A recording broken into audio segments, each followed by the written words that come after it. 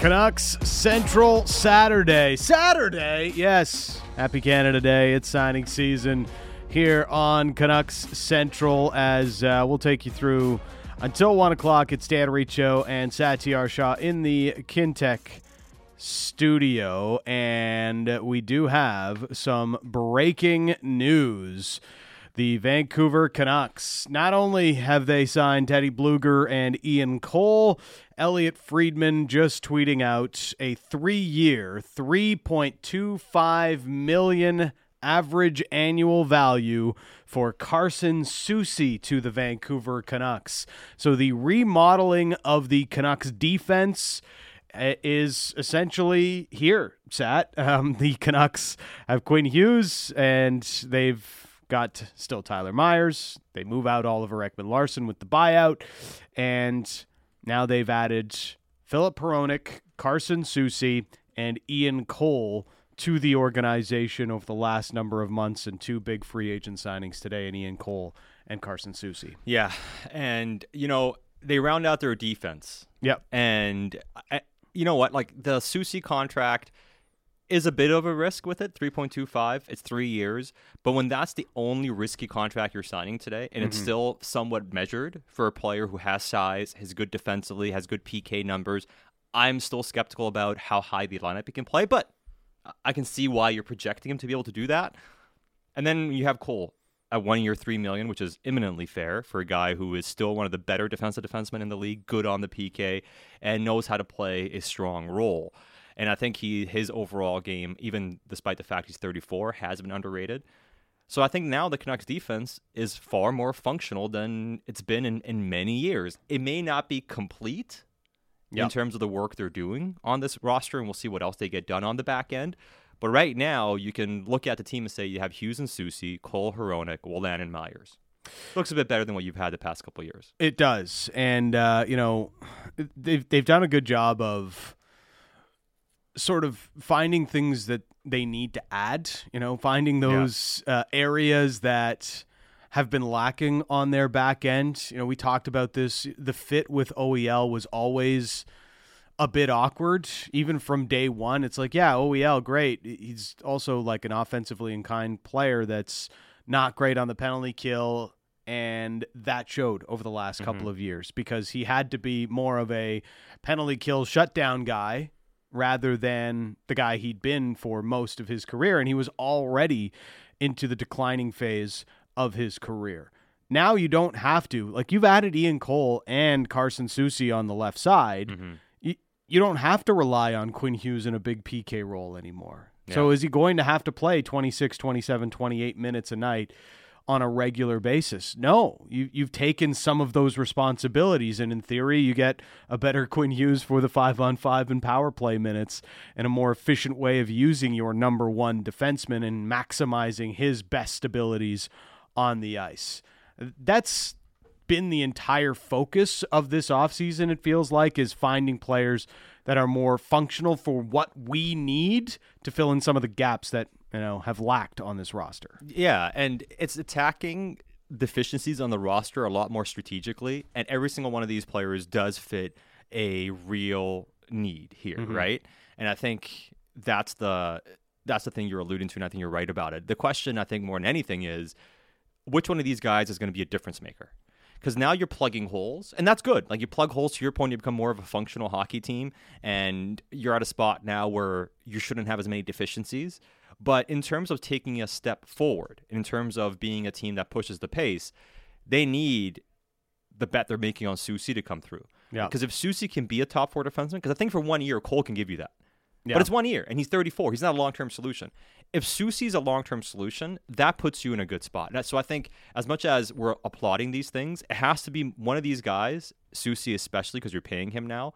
You have to be right on that bet. Yeah. Because if he can give you top 4 minutes at 3.25, and you solve that issue for 3 years, yeah, you buy time for one of your defensemen to emerge, whether that's DPD, Elias Pettersson, or Willander coming in a few years. You buy yourself some time for that internal guy to come through.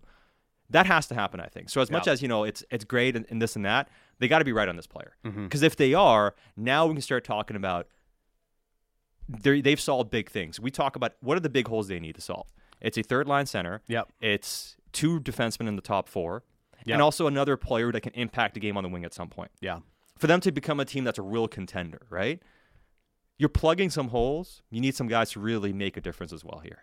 So, again, the Canucks, according to Elliot Friedman, have signed Carson Soucy to a 3-year, $3.25 million deal. So that is $975 on the total value of the contract. It's a hair short of what Justin Hall got from the Detroit Red Wings earlier today. He's got to $10.2 million.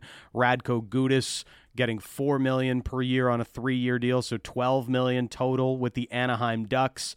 That's the right shot D market. You're paying a little bit of a premium for those right shot D, and Carson Soucy getting $3.25 on the average annual value with the Vancouver Canucks. It's the one. Okay, so before we move on, Yeah. I want to say, so before they signed Bluger, the Canucks were in on JT Compher. JT Compher. I don't think that's necessarily gone, but now Vancouver needs to clear cap in order to do something like that. do a more significant move, because now Vancouver's actually into LTIR with these signings. So there may be more coming from Vancouver, but if they're going to make another big addition, it's going to have to be a trade first that opens up that space. But I also think they're still looking at a couple of wings as well. So I don't think it's just, hey, Soucy, and now it's done. Like I still think Vancouver's active here. So for the next few hours, don't be surprised to see more movement from Vancouver. On the cheaper side of things, on the wings. Yes, I think what they want to do, if they have their way here, is they've been linked to a Max Comtois type. They've spoken quite a bit about getting the Dakota Joshua types, which are guys making anywhere from $775 league min to $850, $900K. I think they have their eyes on a couple players like that. Comtois is a player. The question with him is, does he get a bit more because of his profile, and does somebody throw a bit more money at him? I don't think they want to be paying 1.5 or anything for those guys, but I do think they want to bring a winger or 2 in if they can, that can bring that physicality, the forechecking, the speed, that type of look to compete for spots. 650 on the Dunbar Lumber text message inbox if you want to get in on the conversation. Canucks making 3 signings so far on signing season: Carson Soucy and Ian Cole on defense, and Teddy Bluger. You know, the thing about this, okay, so Teddy, if it's hard to knock 1-year deals, right? I've said it in the past, there's no such thing as a bad 1-year deal. Yeah. Because they are infinitely easier to get out of. You know, let's say the season goes haywire again for the Vancouver Canucks. Guess what? You can move on from Teddy Bluger and Ian Cole as you get closer to the trade deadline. Somebody's going to take those players on for mid-round picks, whatever, and it's just it. You know, you wipe your hands of it and move on, move forward, try to find something different after that. 3-year deal for Carson Soucy. It's a little rich for a player with his profile, a guy who's never averaged more than 17 minutes per game in any season of his career. Now, his role has certainly grown. You know, he was a 5th-round pick, late bloomer, a guy that's certainly had a bigger role in each of his last couple of seasons and is now trying to parlay this into an even bigger role here in Vancouver, and the contract certainly suggests that it will be, but it's not something completely onerous for the Vancouver Canucks. At least it doesn't look like that sitting here today. What I will say is, this is with an eye of helping this team prevent goals, and they're clearly more of a top 6, bottom 6 in their forward group. And my worry about Teddy Bluger and Nils Åman being your 3rd and 4th line centers is, if you're not getting offense from your top 2 lines, how are your bottom 2 lines driving any sort of offense with those 2 players, with those 2 centermen, Teddy Bluger and Nils Åman? Like, Teddy Bluger doesn't score at all. He scores less than Nils Åman. Yeah, but Garland hasn't gone anywhere. Yeah. So as long as Connor Garland is here, isn't he playing on the 3rd line? Isn't he your offensive player? Yeah. So I think as long as Garland is here, do you have to go and add an offensive guy for that line? He's going to be the guy there. Like, otherwise, what are you paying Garland for? I think the only reason you would go for more of a offensive player in your bottom 6 is if you can move a guy out. Right. Because, I mean, what's the point of bringing somebody in who's going to play the Garland role? Do you want to play Garland on the 4th line? You know what I mean? So I'm just trying to forecast, like, what issues might pop up with this. Oh, yeah. Because, you know, like... Sure, but... these aren't players that score a ton. They are players that are signed more for the defensive side of the game and fixing that area of the ice for the Vancouver Canucks. It's about what you put on. Like, it's how you craft your lines. Yes. Sheldon Dries is still on this team. You want a guy that can give you a little bit of offense on the wing somewhere. You can throw him on the team in the bottom six. Like, for me, it's not so much about who else you add to the team. It's about subtracting. If you want an offensive player in the bottom six, you got to get rid of somebody. Mm-hmm. That's just the reality of it, right? And if you are looking for a little bit of offensive flair from a wing, why not see if Höglander can play a spot there? Right. You know what I mean? So I think if you're looking at the wing, it's still going to be somebody that provides a bit more sandpaper potentially here. But I think if they keep Garland, you can have him as being the creator and creative player on that line with a guy like Blucher down the middle. Let's get to some of your reaction here on the Dunbar Lumber text message inbox. How many Spros have you had to have? I mean, we're deep into the Spro game already. Over the 3.5 that you've suggested on the Dunbar Lumber text message inbox. This one from Tim and Van, a question. Do you guys think it's possible that now with bringing in 2 defensemen, they might pull the trigger on that Myers to San Jose deal that Frank Saravalli was speculating? I think it depends on whether they can do something else. Right. If they feel like so. They're still not that deep on the right side, right? Like you have Hronik, you've got Myers, and then Juleson. Yeah, and we saw what the righties went for. Justin Holl got paid more than Soucy got paid, and he's nowhere near. I mean, I think Soucy's the better player than Justin Holl. Justin Holl had a really tough finish to the season. And he was really poor in the playoffs. And he's 31, but he's a righty. Connor Clifton, righty, who's 5'11". He's feisty, but he's 5'11", got 3.3 over 3. Yeah. Way more than Soucy got, right? So Soucy, all of a sudden, compared to these other guys that were righties, he got paid less. He can play the right side despite being a lefty, but it shows you what the market was. Gudas got $4 million per year over 3 years. He's in his 30s. You're paying the premium for the right shot D. Shen 2.75. I mean, the righty Ds just got absolutely. Even Kyle Burrows got 3 years 1.1. God bless him, by the way, for getting that great contract. deal for Burrows. Great for him. But you see what the market's been for righties. I think Vancouver probably felt like instead of overpaying for a righty, why not just pay for better functional defensemen who can play for us? And how that relates to Myers is, does it not show you that Myers, there's a market around him? Now with the bonus, everything is dicey. $5 million has to get paid out. But it's the same thing we said with Myers since day one.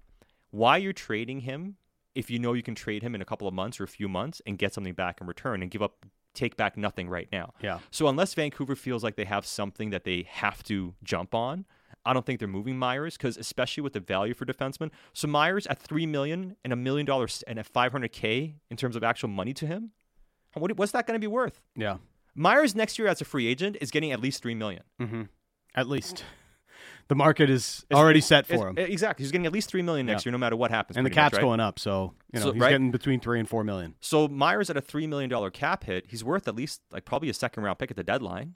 Mm-hmm. So if Vancouver's trading him now and not using him as an asset at some point, I would imagine the type of deal for them, if San Jose has a deal on the table, would be like him for Šimek, right? Yeah. Šimek makes $2.25 million. You take the money off 6, that's 3.75. They may view it as, we get this guy for free, pay him 3.75, and then we flip him for a draft pick later. That's the way I guess San Jose would view it as. Yes. For Vancouver, if you're going to forego that type of asset at some point and only get $4 million in cap relief or 3.75 in cap relief, you have to have something enticing to make you walk away from that. There's a lot that could be on the table still for the Vancouver Canucks. They can finagle with a little bit more cap space as they spend into LTIR, but they have spent quite a bit of it. Yesterday on the show, we sort of detailed how much they can work with, and you can maybe push it up to $11 million if you go into all of the LTIR with Tanner Pearson and Tucker Poolman. But it's certainly now with the contracts they've signed today, they've spent a little bit of it, and moving money out would be a way that they add some more in. And that's Tyler Myers, Connor Garland, the names we've talked about a ton. Sean from North Van, any chance the Canucks could put a package together for Brett Pesce?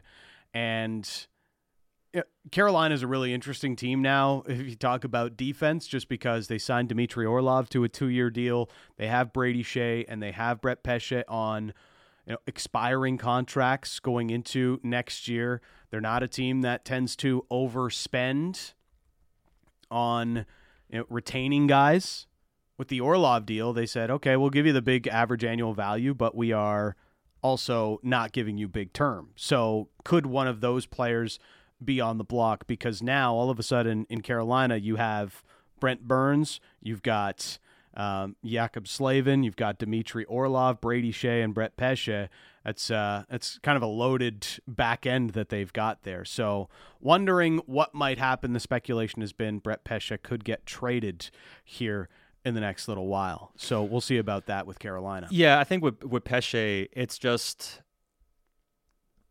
are you making that deal without giving up a future first-round pick? Cost is prohibitive, and you're going to have a big ticket probably at least projected right now for Philip Hronek. Yeah, no, so I think Vancouver was in on Severson. So Yeah. I don't think they're against adding a big ticket on the blue line. Right. But they just gave Soucy 3 years. Mm-hmm. Pesce gets paid after next season. Yeah. The cap is going up and everything. I guess you can look at it and say that rounds out your defense all of a sudden now. I think the investment may have been different if they could have got Pesce. It's a first-round pick plus a prospect plus something else. And even so, the question with Pesce is, is he willing to sign right now? Because if he's not, and he wants to play the year out. So the Canucks have made their big bets so far today, and Carson Soucy is the biggest one of them all. You know, we talked about Seattle, and, you know, they had a poor penalty kill. But if you look at Carson Soucy's numbers on the penalty kill, it seems as though Seattle's penalty kill troubles were not because of Carson Soucy himself. They were better when Carson Soucy was on the ice for them. This is the biggest reason they were chasing Carson Soucy. They wanted more players that can do the penalty kill thing. The question mark is, how much more can Soucy give as a guy that's mainly been a 16-minute guy through his career? But the focus on the penalty kill, as we sit here today, Sat, there are, and with the signings they've made today, there is no reason why the Canucks should have the worst penalty kill in the league again going into next year. No, I mean, number one, because of how they're trying to play as a team, and especially with the emphasis on coaching and details, that alone, even with the same personnel, this shouldn't be in the bottom quarter of the league. But based also on the personnel they have now, this should at the very least be in the midpoint. Yeah. This should be like, anywhere at the very least from like 14 to 16, 17, which is, you can survive with that. Yeah. Can they turn into a top 10 PK? That's going to also be predicated on huge improvements by guys currently on the roster as well. Yeah. Blueger, Soucy, and Cole aren't all of a sudden going to turn your PK into a top 5 PK in the league. There has to be internal growth, too, in how they play their systems and how they improve overall. But now you have players who are professional penalty killers. Yeah. They know how to PK properly. They know which lane to put their stick in, right? They understand their reads properly. And I think that does make a big difference. And willing shot blockers as well. Yes. And I think, Ian Cole is one of the more underrated defensive players in the league and has been. Like, he's really good defensively on the PK. The one thing I will say about him, though, and this is going to be funny during the season, and remember I told you this on July 1st, he takes lots of penalties. But that's because he's a very crafty defender, and he does a lot of things he gets away with as well, but he takes lots of penalties. So he's going to be a guy that's going to drive a lot of people crazy next year. Be like, why is Cole taking another penalty? But think of it as, for every penalty he takes, he probably gets away with a lot that doesn't get called. And with how he plays that veteran crafty style of defense, he's very annoying to play against. So there are certain things that aren't great in terms of, the penalties and everything, but that's because of how he defends more than anything. You'll take that trade-off. One of the other things that's happened more recently, Colin Delia signed with the Winnipeg Jets. So Deals will no longer be a member of the Vancouver Canucks. And there is some, or has been some, wonder if the Canucks are in the veteran free agent goalie market, as they have been in the last couple of years when they signed Spencer Martin, and then last year with Colin Delia. Do they look for another veteran goalie to add to this team? Because just my view of it, I don't see them wanting to have Artur Silovs be the backup for Thatcher Demko next year. And, do they want to sign somebody else other than Spencer Martin? Or is he going to be slated in as the backup? That's something to maybe look out for as free agency continues. Yeah, and I think what they would like to do is get one of those veteran guys pretty cheap, under $1 million preferably, and if they can, because you have Martin from last year, you have Silovs there, and this was a question we had. Do they want to go with that much inexperience again? Would you prefer to have somebody else who can, be the veteran backup? Yeah, exactly. And who's done it well into their careers. So something to look at there. The big goalie signing of the day, Jonas Korpisalo to the Ottawa Senators on a 5-year, $4 million per season average annual value. So that was the one big goalie contract that so far has been signed today. We'll keep taking a look at what else has been signed and what else the Canucks might do, and take more of your thoughts here as it is signing season on Sportsnet 650. This is Canucks Central. Signing season coverage on Sportsnet 650 is brought to you by Kintec Footwear and Orthotics. Kintec is Canada's favorite orthotic and footwear provider. Foot pain, Kintec can help. Find out more at kintec.net. More coming on Canucks Central.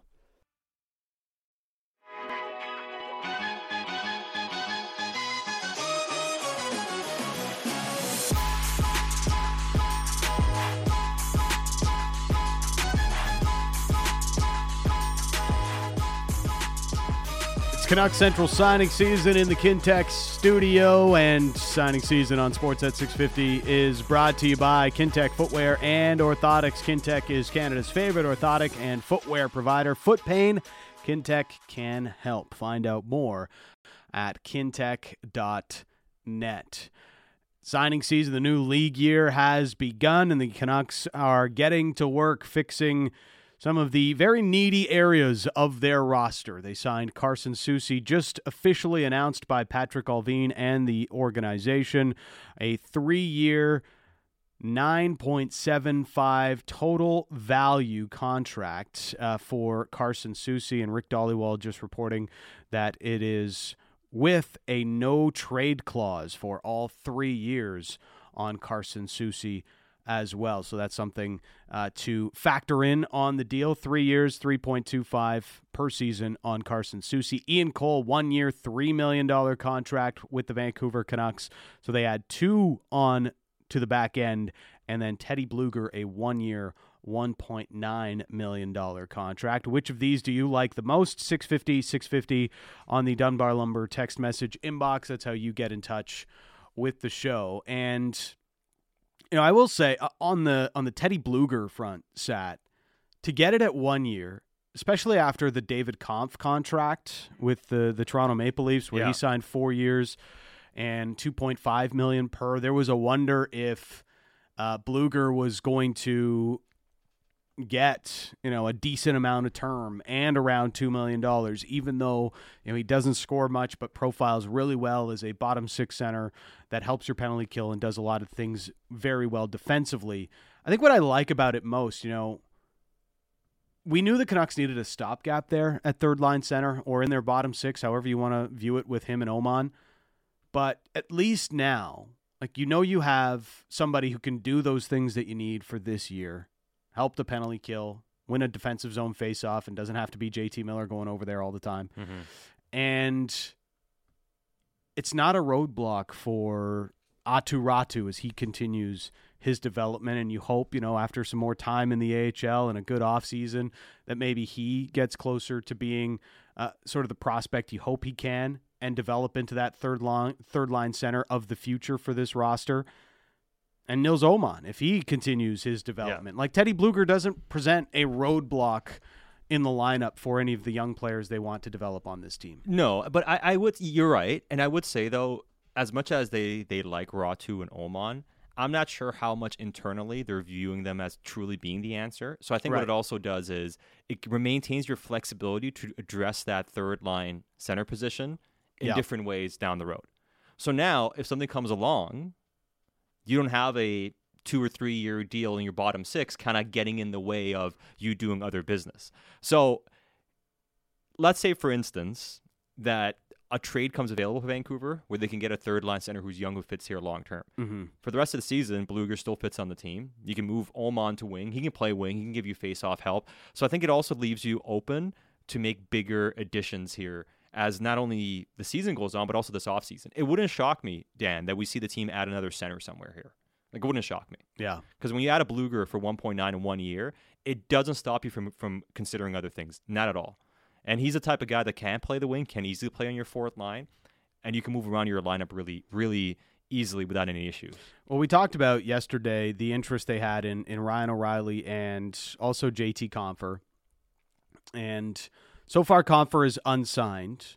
Ryan O'Reilly today signed with the Nashville Predators, one of the surprise moves just as the free agency window opened up. 4 years at $18 million for O'Reilly. That's a little less than I thought he was going to get, if I'm personally honest. One of the things I think that is apparent on O'Reilly signing in Nashville is if he was going to go to a Canadian market, you were probably going to have to pay quite a bit more in order to entice him away from signing in Nashville. His preference was to sign in Nashville, or it was one of his top-ranked cities to end up in. And so Vancouver, Toronto, who are probably offering something in the same range as what he got in Nashville, they would have had to pay significant amount more to land Ryan O'Reilly instead of him going to Nashville. Yeah, I checked in on O'Reilly last night to kind of see where Van was with him. And what I heard was Van wasn't high on the list, not because they didn't have the means. Yeah. More about preference. And even if Van went to 5x4, I don't think that would have got it done. I think he was pretty set on going to Nashville when Nashville presented itself, and they would have had to blow it out of the water. They would have had to go a significant amount more, like maybe 24, 25 million total value. Yeah, in order to get it done. And to your point, not that he was against playing in Canada, but it wasn't high on his priority list. Like I think a lot of things would have to fall through for him to really consider coming back up north. It's an interesting one there with Ryan O'Reilly, but JT Compher is still out there. We know the Canucks have at least been in on JT Compher and some of those discussions. Now, given the cap allotment to the three players that they signed, it wouldn't exactly be easy to bring in a player at $5 million, which is where we're sort of projecting JT Compher's number to come in at. But do you think that the Canucks could still be interested in JT Compher should a deal materialize? Yeah. I mean, I'd say they'd still be interested. Mm-hmm. Let's assume for a moment that there is, like we mentioned before, an ability to move off the Myers deal. Even if you move $3.75 million of that contract, that would give Vancouver, with LTIR space, about $7.7 million. Now, if you don't want to use all the LTIR space, you could still sign somebody upwards of $4 to $5 million and still have a couple million in LTIR space left over. Yeah. So if that's a possibility, like Frank mentioned, and I don't know if it still is or not, then that could be the break glass in case of emergency. When I've asked about, because usually a good indication of work being done is when the GM is going to speak pretty soon. Yeah. As far as I know, and I just checked in, there's no imminent announcement on him speaking soon. So, and based on what I mentioned a bit earlier, from what I heard, Vancouver's still working on things. Yeah. So let's see what kind of happens here over the next couple of hours. The full breakdown on the Carson Soucy contract, per cap friendly, 3.25 over 3 seasons, so a total value of 9.75. The breakdown in the first year is $2.5 million plus a $1.5 million signing bonus with a full no trade clause. Second year is $3.25 million, no signing bonus, and a full no trade clause. And the final year of the deal, $2.5 million, all salary, 12-team no trade list. So there is your full details on the Carson Soucy contract with the Vancouver Canucks. Owen and Burnaby on the Dunbar Lumber text message inbox. I like all the signings the Canucks have made. Now they have legitimate NHL caliber depth, and even if they don't pan out, it just gives the team more options down the road, particularly with the cap most likely going up next year. Yeah, I mean, you maintain flexibility, and that is if you're assuming they don't do anything else. You know, somebody also texted, why don't they sign Evan Rodriguez? Like I said, I don't think they're completely done doing business, especially looking around stuff. So I'd be careful with assuming that, hey, they're done. This is what the roster looks like and all that. So let's see kind of what happens here. But I'd say overall, though, having Teddy Bluger and then having the two defensemen on your defense, like right now I'm just looking at a bit of a depth chart for the team. So you have Mikheyev, Pettersson, Kuzmenko, Garland, Miller, Besser, Yep. Or like let's say Bavillier, Miller get Besser because of stylistically they wouldn't want to put him there.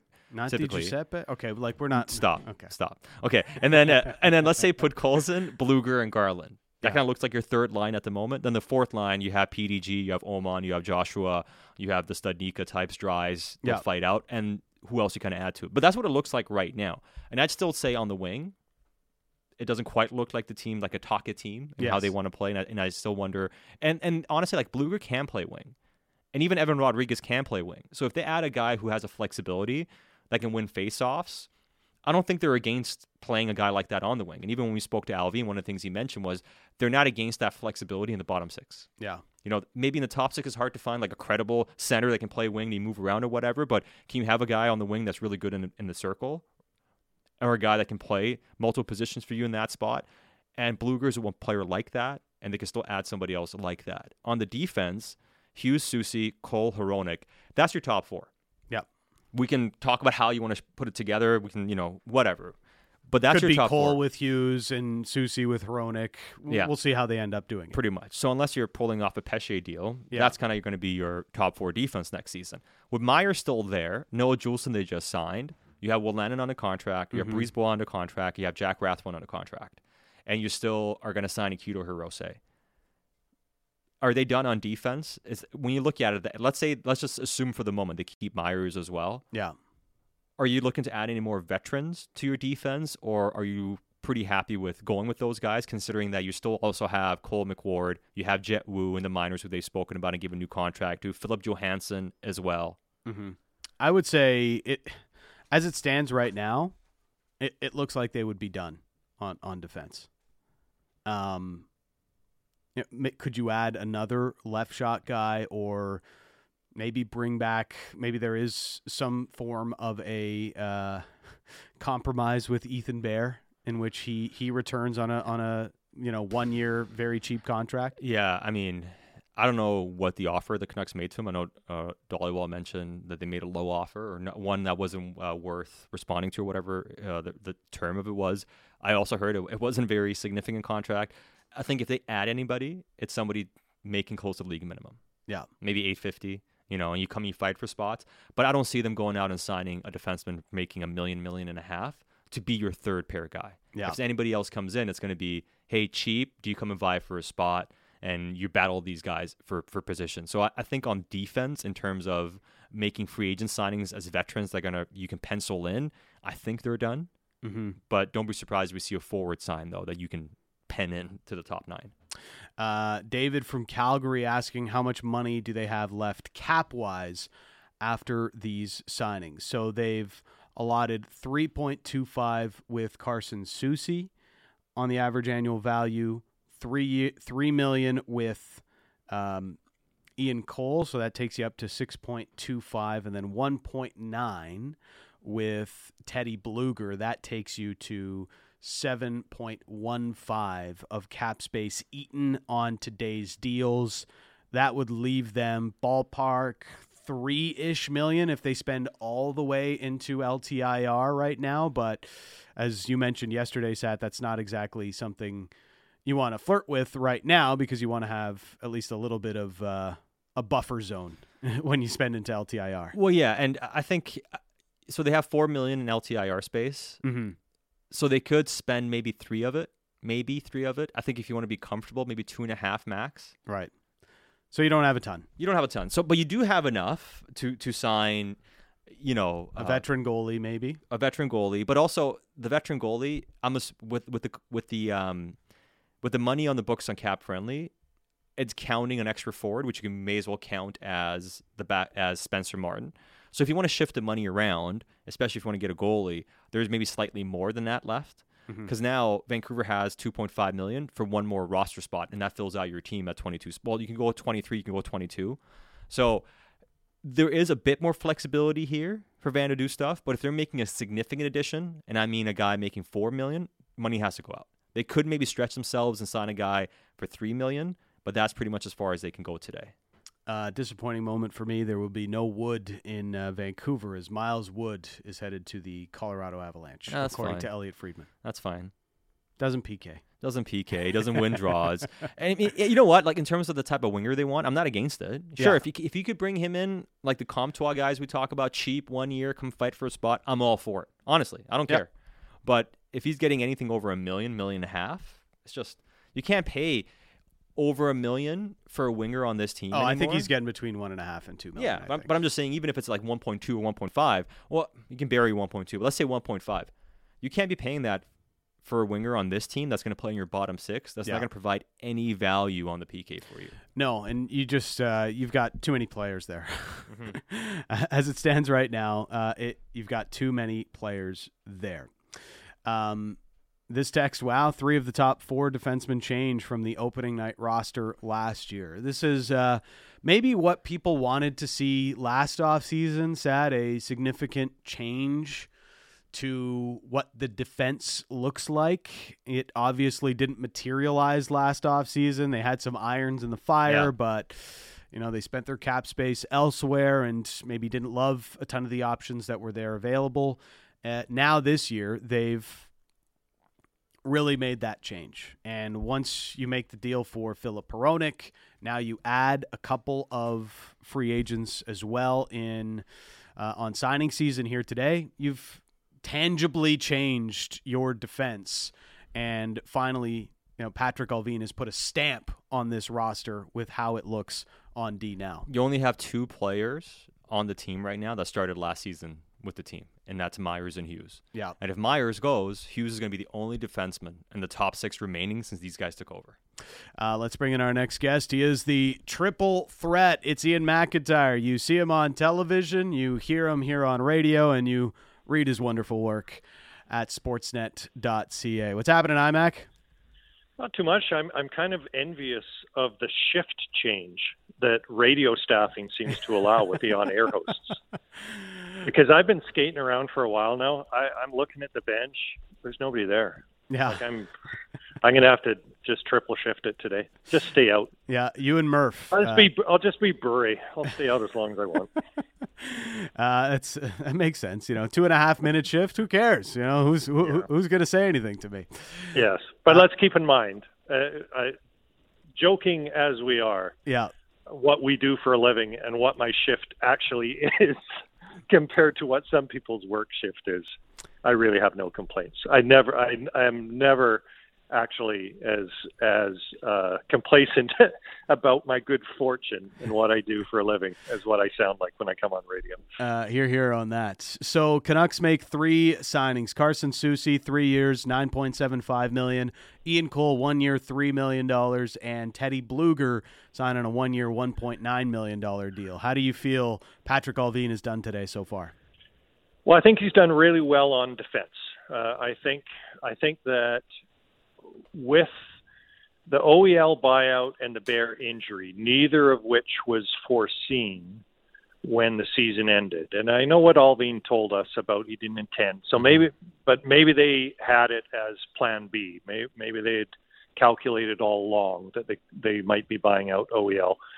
But certainly for the rest of us, it was a surprise, and we didn't project this when the season ended. So when they had those 2 things, and terrible luck, awful luck for Ethan Bear. And I said this at the time. I feel awful for him because I want guys to go and play for Team Canada. It bothers me when players don't go and play for Team Canada. And here he goes to play for his country, gets hurt. And it ends up having a direct effect on his NHL livelihood because of that surgery and because they failed to negotiate some kind of compromise. He's now UFA, and who knows what happens there. But with those 2 things, OEL and Bear, clearly the defense became the biggest priority. At the end of the season, they said both Tocchet and Allvin, the third-line center was the top priority, and that made a lot of sense. And it still does if you think about it. But defense was the biggest thing. And I think what they did in getting Soucy and Cole, they got 2 different kinds of defensemen, but guys that are going to be good for at least 18 minutes. And are they really second pairing guys at this stage?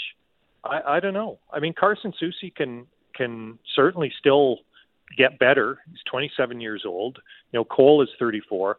But I like the mix of the two guys, and I like the numbers at which they are signed. So then, having spent $6 million plus there really wasn't a whole lot left for center. So I think Bluger is basically a value bet. Mind you, maybe every contract is a value bet to some extent, but I'm not as I'd say there's more risk. There's more of a chance that Teddy Bluger might disappoint than I think is going to be the case with Cole and Soucy. I think that's a reliable pickup for them on defense. And when I say Bluger might disappoint, it's not that he's not a good NHL player. Curtis Lazar was a good NHL player, or is a good NHL player. But I think it's going to be, to me on the surface, it seems like a lot to ask that Teddy Bluger is going to be your third line center. I think he's a good depth guy, and maybe he will be a good third line center.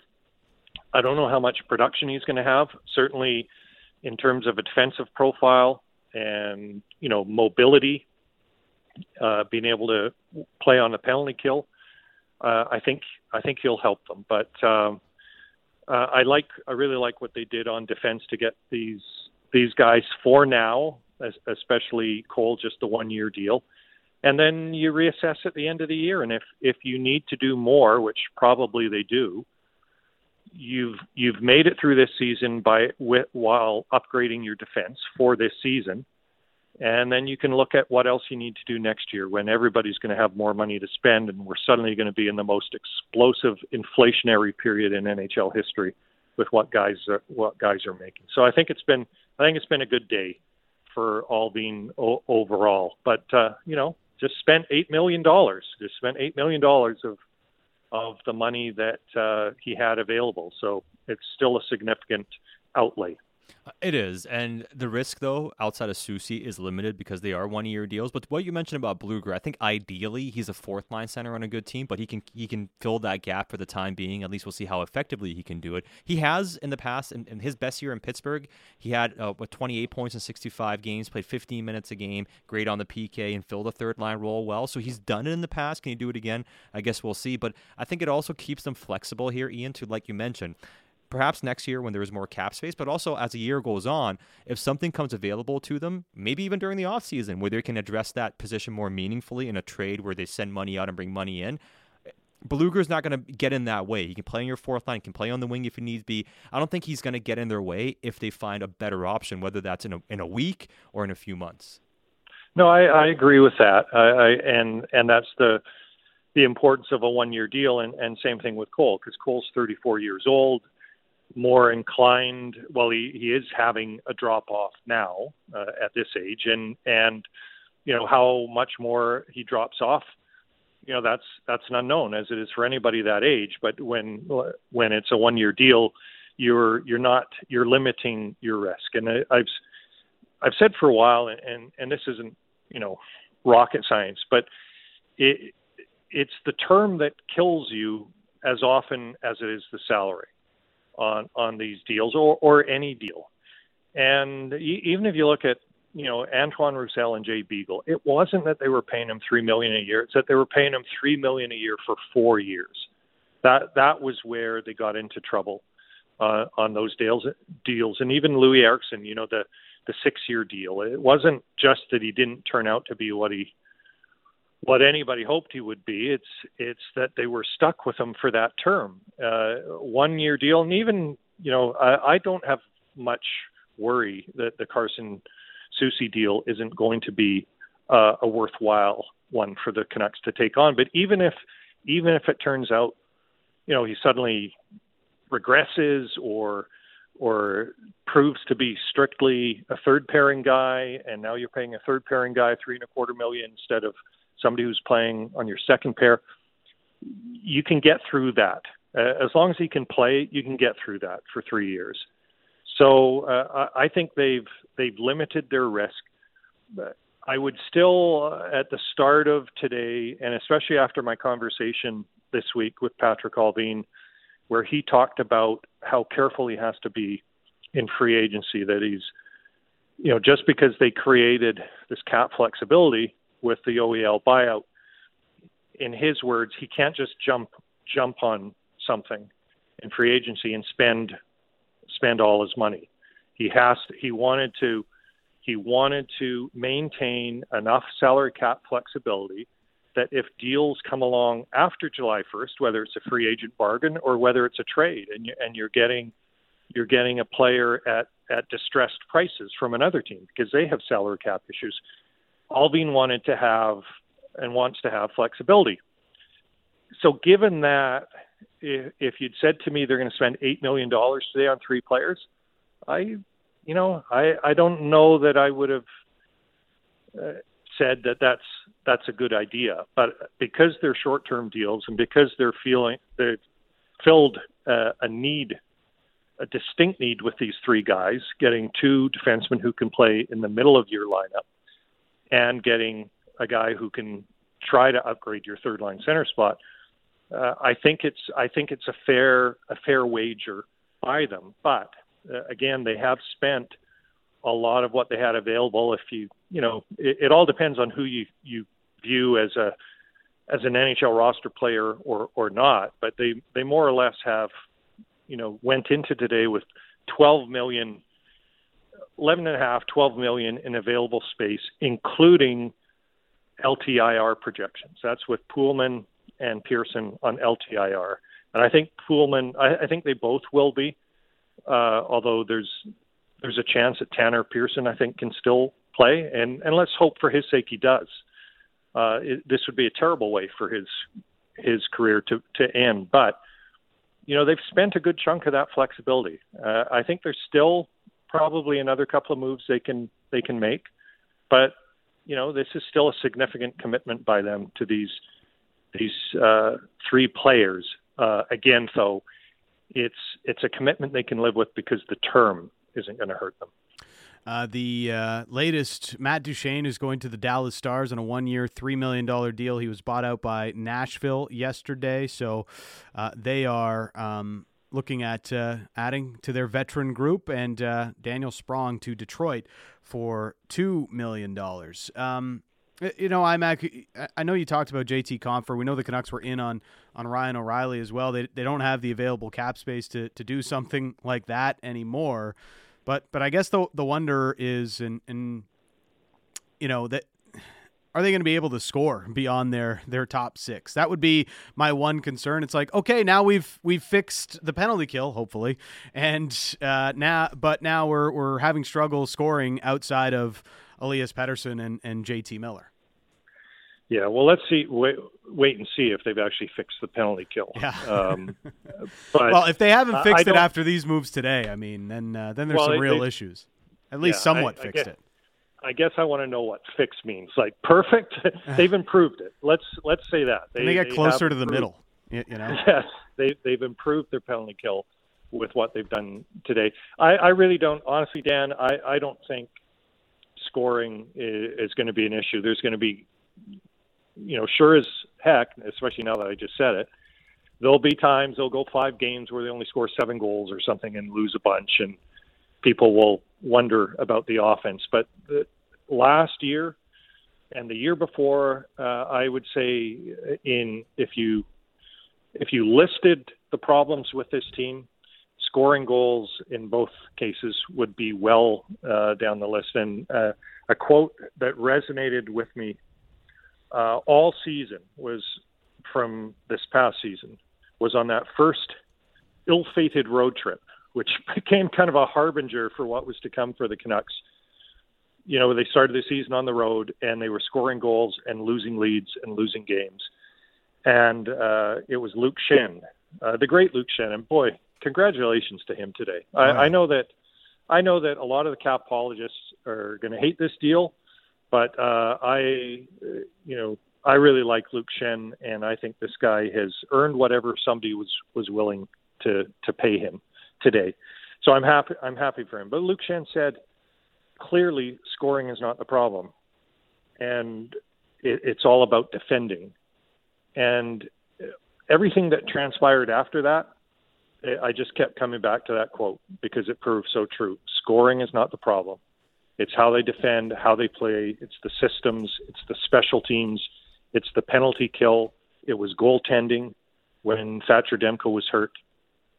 All kinds of other things other than, or there's not enough offensive talent. I think they've got plenty of guys who can score, and especially those first two lines will be able to score, and especially with the power play that they should have a game. There's no reason that the power play won't get even a little bit better as key players like Pettersson and Quinn Hughes get more reps together. I remember Sedin said it takes years, literally years, for a power play to fully develop.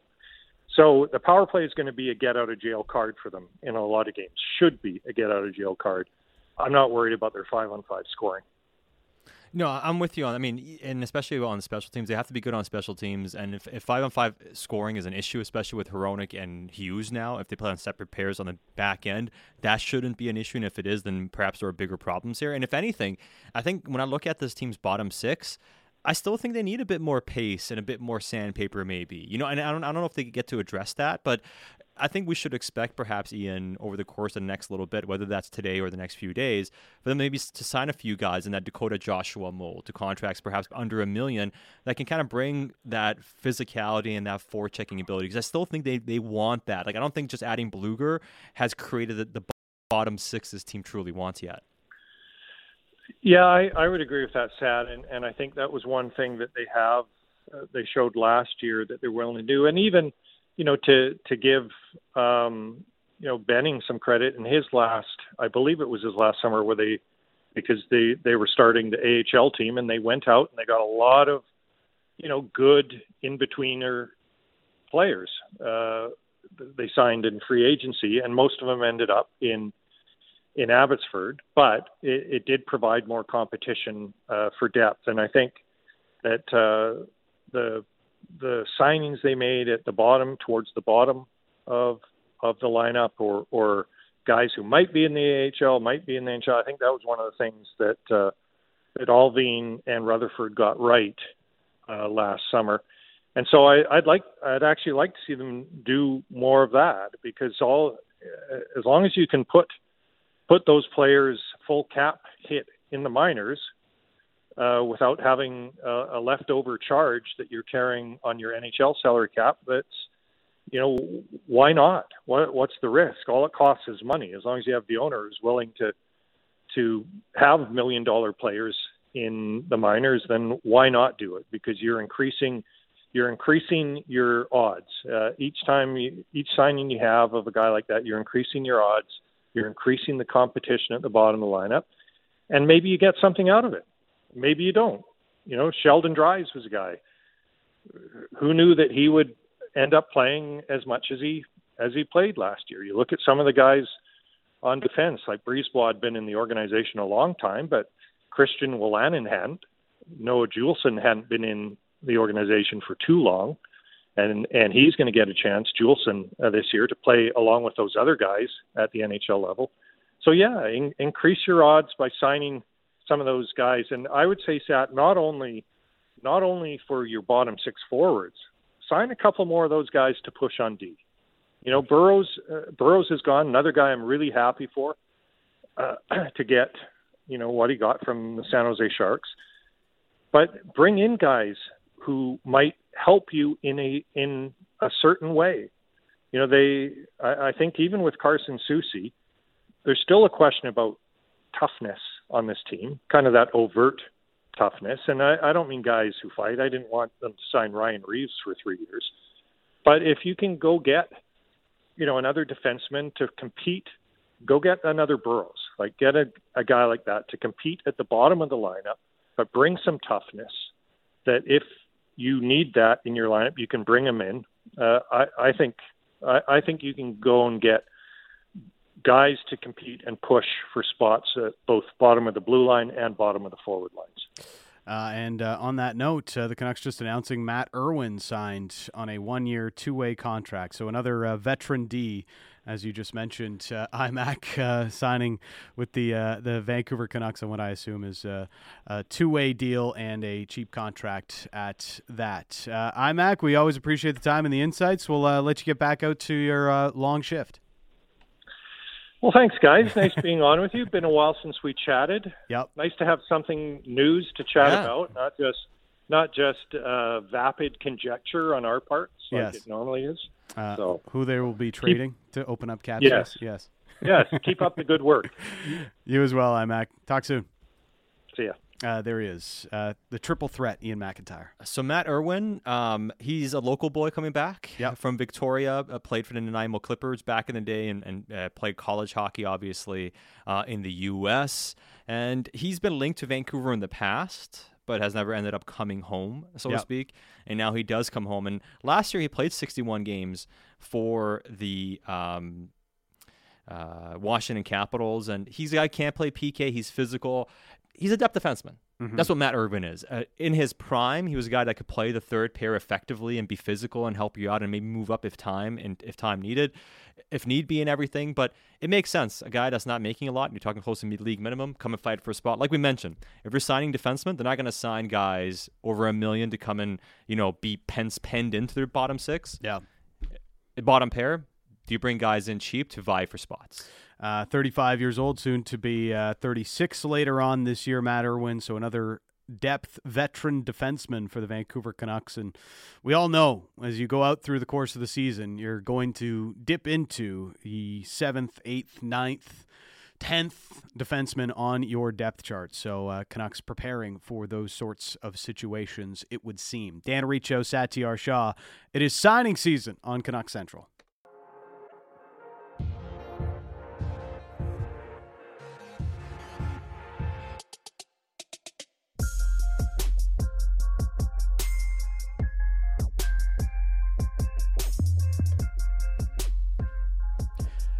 Canucks Central signing season in the Kintec studio.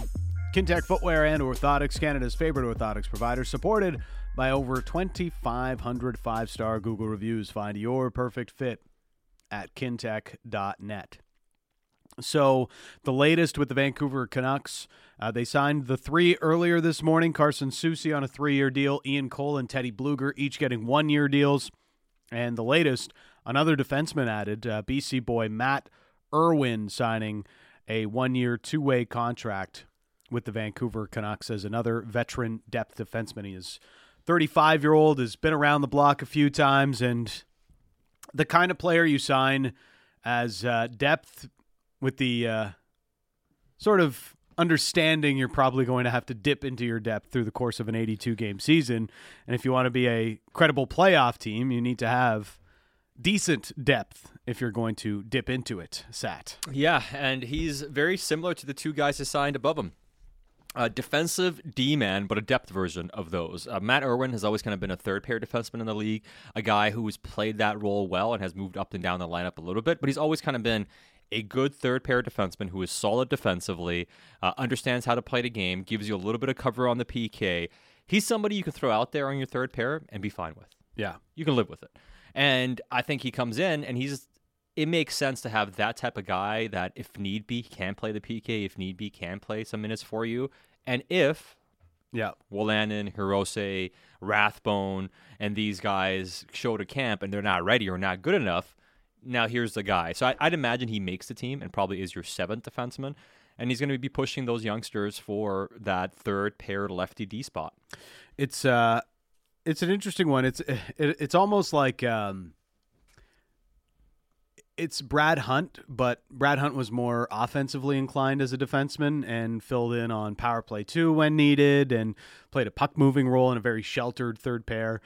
Irwin is whenever he was on the ice, and Irwin is more like I can help on the PK whenever you call my name to get into the lineup. And it is a 2-way deal, so there is a chance he just ends up in Abbotsford as well for the Vancouver Canucks and provides depth down there. But I do wonder what it's starting to mean for some of the other younger defensemen on this roster. We saw Akito Hirose emerge at the end of the year, and we've had questions about Jack Rathbone in the past, Sat, and the more things start to develop here, the more I wonder where Jack Rathbone's fit is in this organization. And as it stands right now, he is top of the list for guys who needs to have a big summer and find a way to make this roster. Yeah, and honestly, like, if you're good enough, you'll be on the team.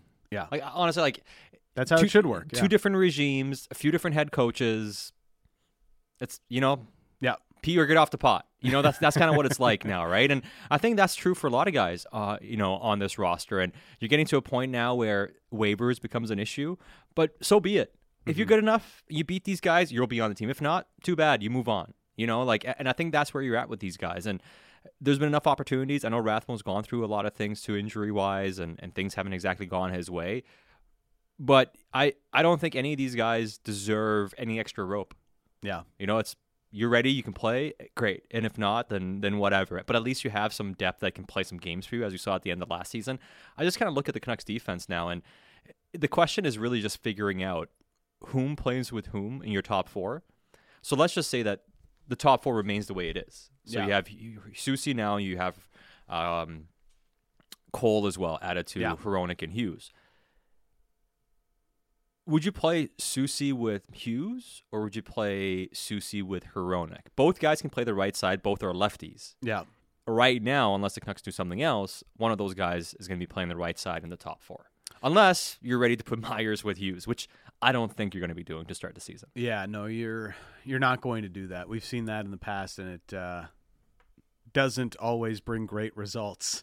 But the way I would look at it, when I first thought about it, I probably would have put Ian Cole with Quinn Hughes, but Cole at least has more experience playing in a bigger shutdown role than Carson Soucy has in his career. Yeah. And I believe that's what the Philip Hronek pair is going to be tasked with doing. So I would imagine, if I were to ballpark it today, it's probably Ian Cole and Philip Hronek, and Quinn Hughes playing with Carson Soucy. Ian Cole is the top four defenseman the Canucks have acquired today. Yeah. Carson Soucy is a third-pair defenseman who the Canucks are projecting to perhaps be a top four defenseman. Yes. He plays third-pair minutes. Carson Soucy has never played consistently top 4 minutes. Yeah. It's always been under 17. Like, he hasn't played 19 minutes a game, 20 minutes a game. He's never played a top 4 role. Mm-hmm. Ian Cole last year played a top 4 role. He played in the top 4, 5-on-5 with the Tampa Bay Lightning. And he was really good defensively. So Ian Cole is a good defensive top 4 defenseman and will be for one more year at least, which he has a contract for. I don't think Hughes is going to be your matchup pair. Hronek is probably going to be that guy because of his defensive profile too and everything. So I like the idea of Cole and Hronek as your kind of go-to pair. Yeah. Put in any situation, they can handle it really well. And I think, if anything, let's just say Soucy is not adequate enough to be a top 4 defenseman. Mm-hmm. He doesn't need to be better than he can be to play with Hughes. Being a lefty on the right side causes some issues, but he's able to play it. But can you do what Luke Shen did? Yep. Just That's make sure to get the puck to Quinn Hughes. Can you do what Luke Shen did a little bit better? Yeah. Because you're a little bit younger, right? And you're a bit more fleet. You're bigger too. He's 6'5". He moves the puck decently. Can you do that? I think that's what you're looking for. And if you can replicate that with Quinn, I think you can live with that, and that can be okay. You can get away with that for a couple of years even. So the other thing that I would say about this, Carson Soucy, he's good at denying entries. I like the aggressive defensive style that he plays with. The kind of guy as well that will box out at the top of the crease and wins a lot of battles down low as well. Yeah. Because of his size and because of his ability in those areas. It's going to be an ask to see him do it a little bit more. But one thing, as much as Carson Soucy and Ian Cole both profile to help the Canucks defense, it is also fair to say that both will take a lot of penalties with the way that they play the game. And that's like the Canucks have had a pretty positive penalty differential the last couple of years. Now it obviously hasn't helped because their penalty kill is so bad, but I wouldn't expect their penalty differential to be quite as positive next year as it has been the past 2 years. No, but being harder to play against means you probably take some more penalties. Yeah. That's what being harder to play against is all about. It's not that you're undisciplined, but you're making people pay, right? You're making it hard for them to get through space. And when you're initiating lots of contact and you're chipping a body, like Rick Tocchet says, when you do those things, you are going to take some penalties every once in a while. Like I mentioned before, I think you live with that as long as the defensive value is greater than the penalty differential. And that's what the case has been for both of these players so far in their careers. To take some penalties, but the value they bring with their physicality or defensive play still outweighs any of the penalties they take. But you're right, something to kind of keep an eye out on for how they play. And what I wonder about, too, is the deployment of your PK now. So before, Tyler Myers was your go-to penalty killer. Yeah. Now it's probably going to be Hronek and Cole. Yeah. Or Hronek and Soucy. That'll be your number one. And then now, if Myers is still here, he's on the second PK unit, which means you're reducing Myers' role on the PK significantly. Yeah. And you get better usage and mileage and production, or let's say output from him if he's playing 18 minutes a game and on the PK as opposed to playing 22 minutes a game and then being your number one PK guy. If Myers is playing more of a third pair role, like that's a role he can win in. Yeah, and I think what you want on the PK too is handedness. As much as 5-on-5, I think you can get away with playing with Hughes and having a guy playing his offside. Mm-hmm. Because especially with the way Quinn can recover, and Quinn can oftentimes play the right side, so the guy ends up being on the left side anyways with how he moves around. So I think there is a way if you play with Hughes where the lefty ends up on his natural left side more often than playing with Hronek, for instance, or like playing on a different pair where you have to really be on the right side a lot. And what I think it does more than anything too, it allows you now to have Hronek on the first pair as your righty, and then Myers as a righty on your second pair, and then you put Soucy and Cole, who are really good at killing penalties, on their natural left side killing penalties. So that way you should be able to max out their abilities on the PK, and it gives you two pairs that can work. Now, if Myers is gone, that's when it becomes a bit more dicey about who else do you have out there. That's where Matt Irvin, at least. Yeah. I don't think you want him to be on your, be your second PK guy. Can somebody internally emerge? We saw some of the young guys do it a little bit. Can one of those guys do it? Juleson showed a little bit. He showed a bit of it. Even Brisebois showed a bit of it. So that's where, can you internally get somebody to compete with Myers? Mm-hmm. And if you can figure that out, then all of a sudden your PK has changed dramatically. You may have 4 go-to penalty killers on the back end as opposed to 4 new ones as opposed to 3 new ones. Soucy had 26 penalties taken last year, which would have put him 31st in the league. Ian Cole, 29 penalties taken last year, which put him 14th in the league. Now, Luke Schenn is among those as well, so he was 28 penalties taken. So, and we all had pretty positive thoughts on Luke Schenn and how he played with the Vancouver Canucks. You need some of that sandpaper when you are going into the dark arts of defending in your own end and making sure guys don't get the cleanest look at goal, don't get any sort of easy path to the net. So that's, a big positive here is both of these guys do profile as credible penalty killers. You're not going out there like Oliver Ekman-Larsson was so miscast as first over the boards type of penalty killer. Well, yeah, and it goes back to the same thing again. They bought out OEL and they saved $7 million on the cap this year. With that $7 million, they signed 2 defensemen and a third line center. Now they spent $1 million extra, so $8 million to get all 3 of those guys. But it's essentially the same number they paid OEL. So what's better, having OEL be on your third pair next season, and you're even taking him off the PK? Like, what's the point of paying a guy to be paying $7 million to be on your third pair and can't even kill penalties for you? This makes them a better team. You get 2 players who can kill penalties plus a third line center for the cost of 1 guy that was on your roster. Yeah, that shows you how much a bad contract drags you down, and that's the situation you had with Oliver Ekman-Larsson. So now, just getting rid of him, it shows you how you can all of a sudden get guys that fit in a lot better. I would say still, up front on the PK, it's going to be interesting because you got Bluger. Yeah. Can Niels Ullmann emerge a bit more? Can you still be in a position where you don't have to lean on JT? Yeah. Because right now, adding Bluger means JT plays less, but it doesn't mean that JT's off your PK. Can you get JT closer to 20 minutes a night? He almost has to be used sparingly on the PK if that's the case. Because right now, I look at it and I'm like, so Bluger's your first PK guy down the middle. Yep. JT's probably your second guy. Yeah. So JT's still going to be featuring on the PK relatively heavily so far because he's still your Bluger helps you on the PK faceoffs, but JT's still your best penalty killing faceoff man on the roster.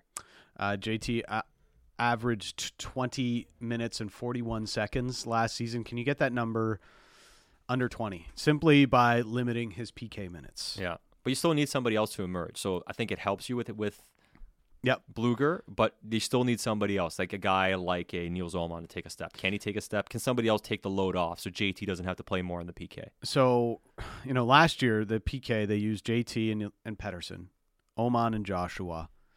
Mikheyev, before he got hurt, he will get back to playing a prominent role on the penalty kill. I'd imagine Bluger and Mikheyev will be your number one PK unit. Yeah, that would make sense. Yeah.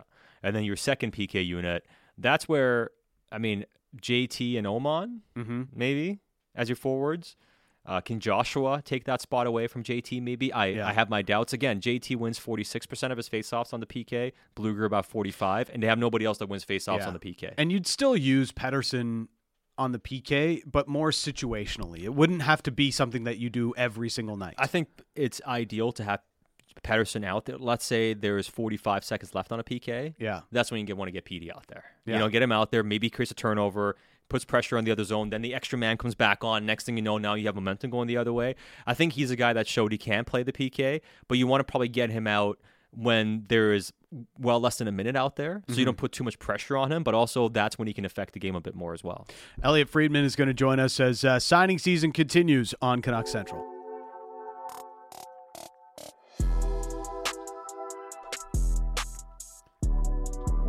Canucks Central in the Kintec studio. It is a special signing season edition of the show. NHL signing season coverage on Sportsnet 650 is brought to you by Kintec Footwear and Orthotics. Kintec is Canada's favorite orthotic and footwear provider. Foot pain, Kintec can help. Find out more at kintec.net. The Canucks with 4 signings here today on July 1st. Carson Soucy, Teddy Bluger, whom we hope is going to join us at 12:30. Ian Cole and Matt Irwin are the other signings for the Vancouver Canucks. Yeah. And it's been a busy day for Patrick Allvin. He alluded to this, Sat, where he talked to IMAC earlier in the week when he spoke with us after the draft. He also said, I've got to be careful about how I spend my money, but Teddy Bluger is now speaking with the media. Let's hear from one of the newest Vancouver. Oh, okay. No, we don't have that, as the sound isn't great. We'll go there in a second. If we get it, great. If not, then just fine. But the Vancouver Canucks very active today, and you know what? One of the things too was, and I don't think the Canucks are done in terms of this is their roster for next season. I still think if they can make trades to move salary, they will. If they can make other deals, they will. What is obvious, though, is trades are barely happening right now, right? But one thing Vancouver was prioritizing was trying to get their business done as much as possible, as soon as possible. So now, if you have to start next season with your roster, this could be it. Like earlier, there was some suggestion of if you just do Cole and if you do Soucy, that you don't have to sign a third-line center maybe and then try to patch it over or something, get through it. I don't think that was credible. I don't think you could credibly head into next season without adding a third-line center, even if you added 2 defensemen. There was no way even – you had to do a bare minimum, a Bluger type, to give yourself a shot of okay, we're going to be able to go into next season and have something. But on day one, they're able to now pencil a roster together with 6 defensemen, with 13 forwards, with 2 goalies with Spencer Martin even, and we'll see if they sign another backup here or something for a cheap rate. And the roster looks like a roster that should be in the mid-90 point range. Yeah, it should be fighting for a playoff spot. All right, let's hear from Teddy Bluger, one of the Canucks signings today. Sorry, Teddy, driving because this wasn't ideal circumstances. So I apologize. Hopefully you can hear me. Just the decision-making process that led to this today. What they've communicated to you about role and expectations and what you expect coming in here in the fall to training camp. Yeah, I mean, I think that was kind of the biggest thing is the role and expectations and things really matched up with kind of what what we were looking for, and a situation that we were kind of wanting to hop into, right? It's,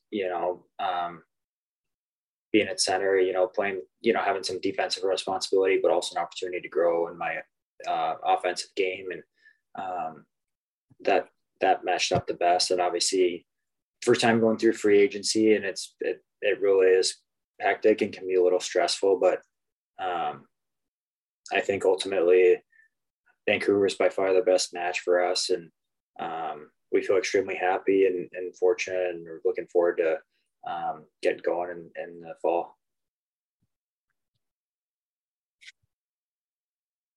Do you have a follow-up, Kevin? Yeah, sorry, Victoria. I just had to pull over here. Okay. I guess how much, Teddy, how much do you see your role? How do you see it playing out? What have they talked to you about? And how much does penalty killing play in terms of the opportunity and the importance of the fit here? I mean, we haven't specifically talked about penalty killing or, any kind of special teams. I mean, as far as some of the other stuff, like how do I see him playing out? I think that's, it's difficult to ask. It's, I don't want to be predicting the future, but obviously, there's some expectations of me. I have some expectations of myself. And, obviously coming off of not the best year, statistically and all that, that's, I'm looking to bounce back and come back better and improve my game. And, the summer is a big part of that, but I think also having the experiences that I had in Vegas and, it turned out pretty, really good winning the cup, but it wasn't always smooth sailing. There's some challenges and being in positions that I haven't been in before in my career, and working through that and finding a way. I think ultimately that's going to make me a better player. And that's something that I think I took a lot away from as far as like learning and being around some of the guys there and being part of that group. So I think the opportunity, it's a good opportunity. I think the team's heading in a great direction. There's a great group of players there, and new coaching staff and all that. And I think in terms of where the team's heading, it's a great place to be. We're going to move next to Chris Faber, Canucks Army. Welcome to Vancouver, first off. And guess I just want to get started. You mentioned the coaching staff there. What do you think about playing for a coach like Rick Tocchet? Yeah, I mean, I'm looking forward to it. I talked to him, briefly today, and I talked to a couple guys that have played for him before, and they had great things to say. And I know, obviously, from his role in Pittsburgh, he was an assistant, but I know guys loved him and couldn't say enough good things about him. So I think that's a great situation to be coming into, I think. So I think it'll be good. I think, we're excited about it and looking forward to getting there in the fall and getting going and starting the new season. I just got one more here. I have to ask you, as a Latvian, what did you think of Archer Silov's performance? He's here in the Vancouver Canucks organization, and he kind of went on a decent run for Latvia there at the World Championships. Yeah, I mean, that was awesome. That was awesome to watch. I, wake up every morning and catch up on the highlights. And, I mean, it was so fun to see, the guys, and especially the tournament being at home. I think there's probably a little extra excitement about it. And, even just getting to the quarterfinals was a success. But then when they moved on after that, it was awesome to see. And obviously his performance was incredible, and what a run those guys had. And I think, they deserved all the celebrations and all the craziness that happened after that. And it looked like a lot of fun. Awesome. Thank you. A couple have joined us, and just want to reiterate, if you have a question, please indicate so using the raise hand function.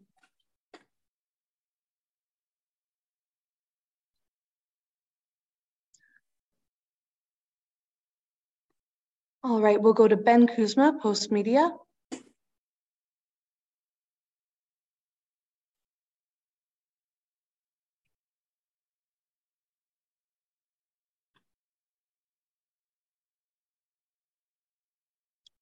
All right, really apologize for the technical difficulties here, guys. I think we're going to wrap it up here. Teddy, thank you once again so much for your time, and thank you all for joining us. We'll have Ian Cole join us at 12:45 p.m. There is Teddy Bluger, a very abbreviated media avail with Teddy Bluger.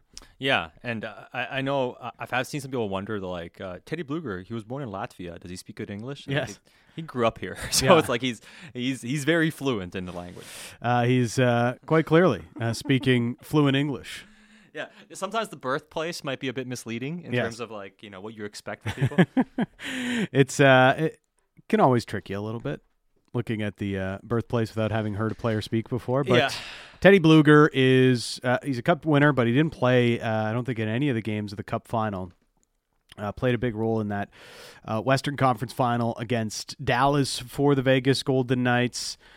He sort of mentioned it. It was a bit of a tougher year for him than what he had been used to. So he split the season between Pittsburgh and Vegas. He's 45 games with Pittsburgh, had just 10 points there, and then added another 6 points over 18 games with the Vegas Golden Knights. But as you were pointing out while we were listening in on Bluger there, Sat, a guy that did show a little bit more offense than what we saw this most recent season earlier in his career. So before this year, and this year was, he struggled mightily in Pittsburgh, and there seemed to be something in the water in Pittsburgh, obviously, because they all struggled mightily this past season on that team, more or less.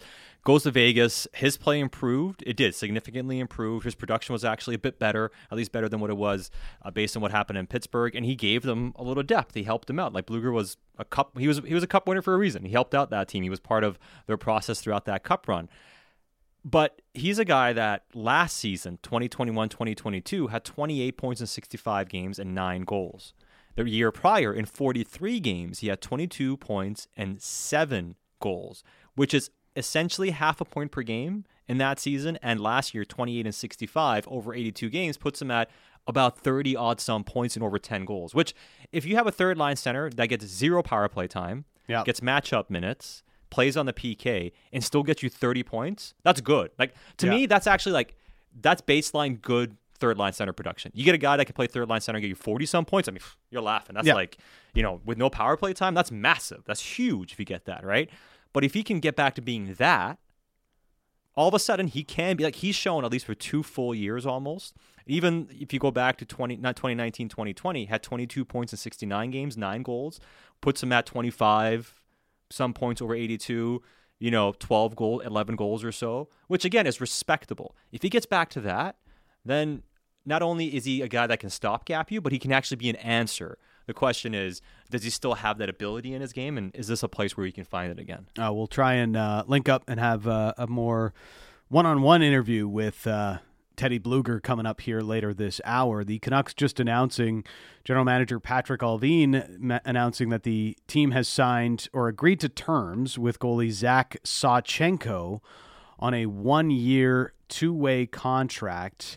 A 25-year-old out of Calgary who played with Moose Jaw in the Dub and most recently spent this year with the Chicago Wolves, playing 41 games in the AHL with a .895 save percentage, has 7 games of NHL experience through the 21-22 season with the San Jose Sharks. Yeah, and we'll see if Vancouver does anything else on the goalie market. But a guy that played a few games last year doesn't have exactly impressive numbers. But one thing this organization has done a pretty good job of is identifying goalies that can give you at least something. Yeah. So I wouldn't count him out necessarily. But there you go. Now they add a goalie to the program too. So they can pencil in not only Spencer Martin potentially as their backup here. Down in the minors now, they can look at it and say, well, we got Sawchenko and we got Silovs. Yeah. So now if you go through their depth chart now, and this doesn't mean they're done, and that's why I say pencil in, like the entire rosters are being set now on the NHL side and also the AHL side. So we're getting pretty close to having a accurate depth chart about what this organization is going to look like. And if you have that kind of penned in or penciled in on July 1st in every spot, well, it makes the rest of your offseason a lot easier to manage. And you can kind of be open to see what else kind of comes available to you. And that's one thing Patrick Allvin has mentioned in one of his hopes for today is to not overextend, overspend, and still be flexible enough to maybe make a deal later in the summer as a trade market, that sort of trade market that always seems to develop after the flurry of signings that happen on July 1st. We'll see how that pans out. And, if there is still something in the water for the Canucks to move off of some of their cap commitments that are currently on their roster. One of the things, too, when looking at these moves, how much has Vancouver's ceiling changed as a team, and how much has their floor changed as a team? Well, I think their floor has gotten higher. Significantly, I'd say. Yeah. Because, you have 3 credible players that help you defensively and also on the PK. Mm-hmm. It stems the bleeding significantly, I think, right? And I think the biggest issue of Vancouver last year, in addition to you need to get higher end talent, and that's something they obviously haven't been able to address so far, within the first few hours of free agency. And it might be a bigger, longer term thing to address anyways. But I think overall, though, they're a team now that if you don't get your teeth kicked in on the PK, you're not running around like it's a fire drill half the season on your 5-on-5 defensive play. How many points does that save you from losing compared to last season? It's hard to put a number on it, but it's significant.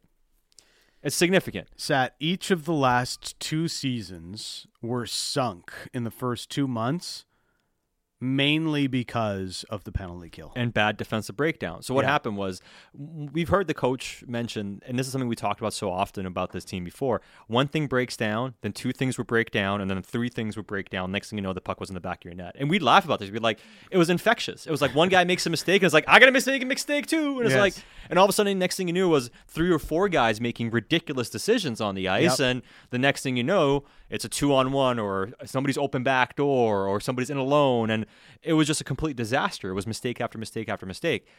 It shouldn't happen as much now. Yeah. So if that doesn't happen as much, you take a bunch of goals out. So I think what today signifies more than anything is we're not going to cost ourselves. Mm-hmm. If we don't make it, it's because we're not good enough.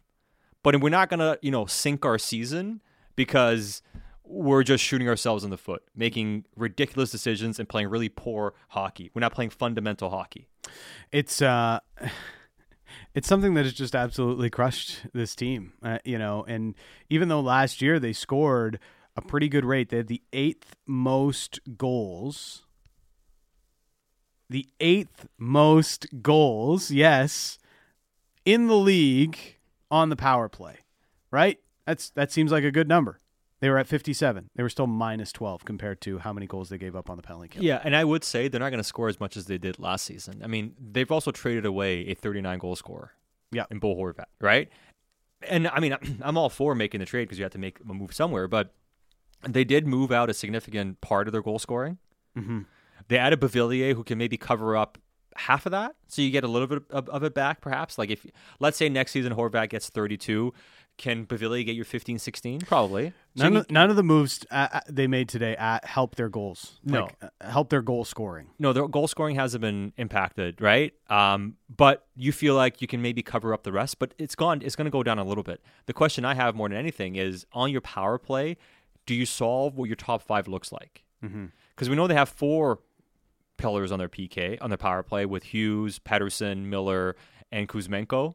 Yeah. Who's playing that bumper spot? Is it Beauvillier? Is it Garland? Is it going to be Mikheyev? Is it Brock Besser? How do you make it work? Like, I wonder who the 5th guy is going to be, and that's going to be the key, I think, on the power play for them to get back to being a top 5 or 6 power play unit.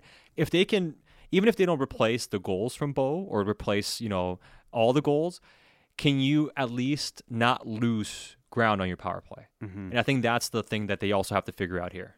So, that's one thing to keep an eye on with the Canucks. I think last year they had 169 goals for at 5-on-5.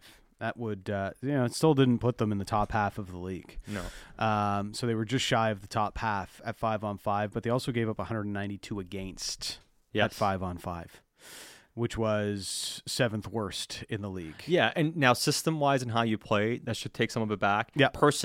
And as much as you change how you play, you can only do so much with the personnel that you have. Now you add 2 guys in the power on defensively, that should change it. As far as your ceiling goes, though, it is somewhat unchanged. Like, I don't think the ceiling of this team has changed, but it's more about if you have a functional third line and a functional PK, can the team be the best version of itself? Which means how far can your stars take you now is the question. Before, it was hard to say this. Like, well, how far can your stars take you when you literally have the PK and the defense dragging you down? So if you at least have something that's not dragging you down and that lets you float, how far can you drag the rest of the team? And so I think it's unchanged because they haven't added anything to the ceiling. But now we finally get a true idea, perhaps, Dan. What is the ceiling of JT Miller on this team? What is the ceiling of Pettersson playing at a high level? Kuzmenko, Hughes, and Hronek. These are your pillar guys. These are your foundational pieces. How far can these guys take you now? Now we get a better idea of what this organization has to work with. And are these guys even good enough? Because now it's not to say that, hey, you got to go and not only make the playoffs, but have success in the playoffs. But I think it gives you a better idea of if you don't have things dragging you down, where do these guys take you? Viking stat, I think it does help goal scoring when puck isn't in your own end as often. Better defense leads to more time on offense. That's one tweet coming in, and the very few amount of tweets that I've been able to see come through today. Also, Elliot Friedman with this note on the Miles Wood to Colorado signing. Are you ready to be blown away, Sat? Yes. Even Siri's excited Siri is blown away by this. Elliot Friedman, not sure of the number here, but it sounds like a 6-year deal for Miles Wood. 6 years? With the Colorado Avalanche. 6 years? Yeah. Even Dan Riccio wouldn't do that. Yeah, the Wood is good, but not that good. Well, maybe it is that good. For Joe Sakic and Chris McFarland, maybe. I don't know, man. Miles Wood, 6-year deal per Elliot Friedman to the Colorado Avalanche. Okay. Feels like a Brandon Tanev type deal. Yeah. He doesn't PK, though. He could PK. Maybe. I don't know. Hey, maybe he PK'd very little for the New Jersey Devils. Yeah, I mean, he does a lot of things really, really well. He does. He forechecks well. He's got size and speed. Forechecks well. Good teammate. Will always battle for your guys. Draws a lot of penalties actually with the way that he plays. He's kind of like one of those middle six wingers that doesn't score a ton, but gives you something tangible in terms of being hard to play against and those types of things. Tends to always work on lines that outshoot their opponents when he's on the ice. So there's some good things there with Miles Wood, but I don't know about 6 years good. So that one's tough. I mean, what if the number is like 1.5 or something? It's like, all right, whatever. Yeah. 6 years, $2 million per. Well, I guess we'll see what the final number is. I mean, the one thing is about Colorado, they haven't missed a lot on their free agent signings. Yeah. And their trade additions. Where they've really struggled is draft and development outside of the top picks, which we've discussed at length on this show. But so we'll see what the number is. I'm not a fan. If there's one team that usually pulls off these things fairly well, it is Colorado. But yeah, me no like. Well, even Jim Rutherford was the one who signed that Brandon Tanev deal with the Pittsburgh Penguins, and obviously they did not protect Tanev in Pittsburgh, and he got selected by Seattle in the expansion draft, and he's been a good find for Seattle. He's just a really functional hockey player, and I think those are things that should be appreciated and not always dunked on as much as they often are. Sounds like Nick Bjugstad is returning to the Coyotes on a 2-year deal, that per Craig Morgan. So some that were wondering if Nick Bjugstad would be a target for the Vancouver Canucks. He is headed to the Coyotes, who also signed Troy from Richmond today. Mm-hmm. He's heading back to Arizona on a 1-year deal, and they got Jason Zucker on a 1-year deal as well. Just over $5 million for Jason Zucker on a 1-year deal. So I don't think we mentioned the Michael Bunting deal. No. $4.5 million per year for 3 years to the Carolina Hurricanes. Yes. Carolina loves their analytics forwards, man. Mm-hmm. And there are a lot of things to like about Michael Bunting. Good forechecker, good speed. He plays tough, but not really much of a PKer. Kind of plays on your power play, but is he much of an ace power play guy? Can score some goals, but not really a goal scorer. He's a complementary piece. Like, he can play with good players, as we saw in Toronto, but he's the third guy on a line. And you know what? Like, they need to fill spots, so maybe it fits fine with them, right? And ultimately, but it's one of those more of the same Carolina moves. And listen, they've had success Yeah. doing a lot of these things, and maybe it works out for them. But I think still they need to start prioritizing getting guys that can score goals more, and they're spending a lot of money on guys that are good on that sense. And we saw how their lack of final touch, so to speak, has been lacking. Max Pacioretty signed a 2-year deal, a 1-year deal, $2 million with potential for $2 million in bonuses with the Washington Capitals earlier today. So we're going to continue to discuss what the Canucks are doing, and also we are going to welcome in Teddy Bluger to the conversation. We hope to connect with him in the next few moments, and we'll hear from Patrick Allvin as well after 1 o'clock with the Vancouver Canucks. That's all still to come. Canuck Central.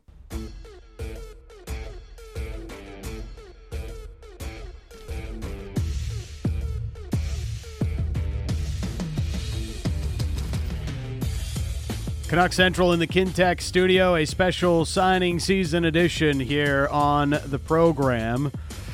Let's welcome in our next guest. He is one of the newest members of the Vancouver Canucks, signing just today. It is Teddy Bluger joining us now on the show. Thanks for this, Teddy. How are you?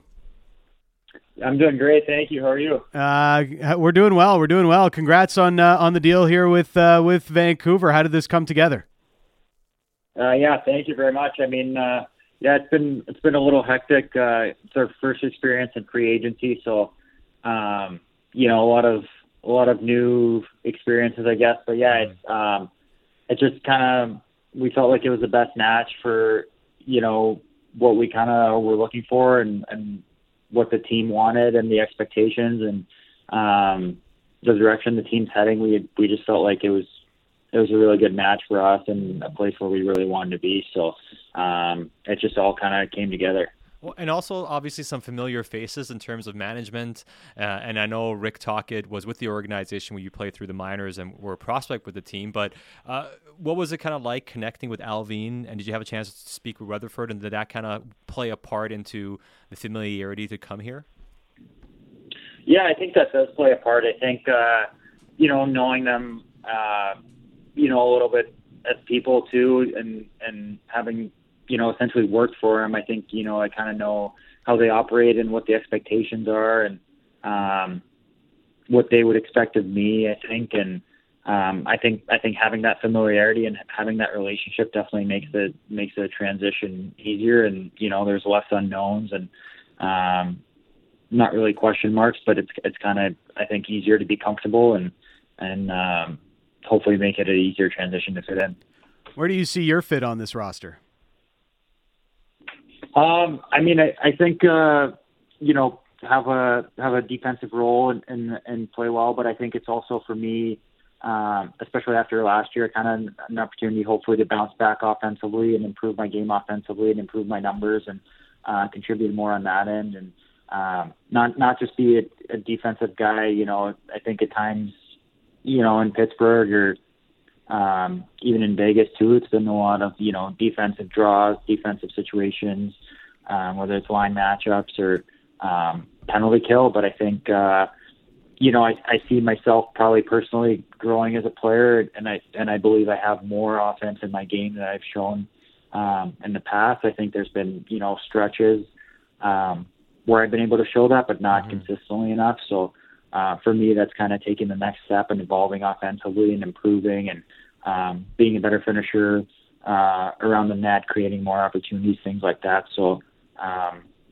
that's kind of where I see myself and where I'm working to get to. Well, I think, to what you just mentioned, I think you've shown that you are capable of doing those things. And, like you said, maybe not putting it together, but I look from 2020 to 2022, those 2 years, kind of on pace to score anywhere from, 12 to 13 goals, close to 30 some points. And, if you're playing a third line center role and you're getting that type of production and you're playing in every situation, I don't need to tell you how valuable that is to teams, right? Yeah. And, that's kind of where I'm looking to get to more consistently and, obviously improve from there, but it's kind of one step at a time and getting there and putting together, a season where, I'm just not just on pace for it, but actually, kind of achieve that and get to those marks and then kind of grow from there. You have a Stanley Cup experience. You're just coming off here with the Vegas Golden Knights. How do you think that's what was that experience like for you, and what does it mean for your career and how you continue to grow from that experience? Yeah, I mean, it was a lot of new stuff, a lot of new experiences, starting from going through a trade the first time to joining a new team and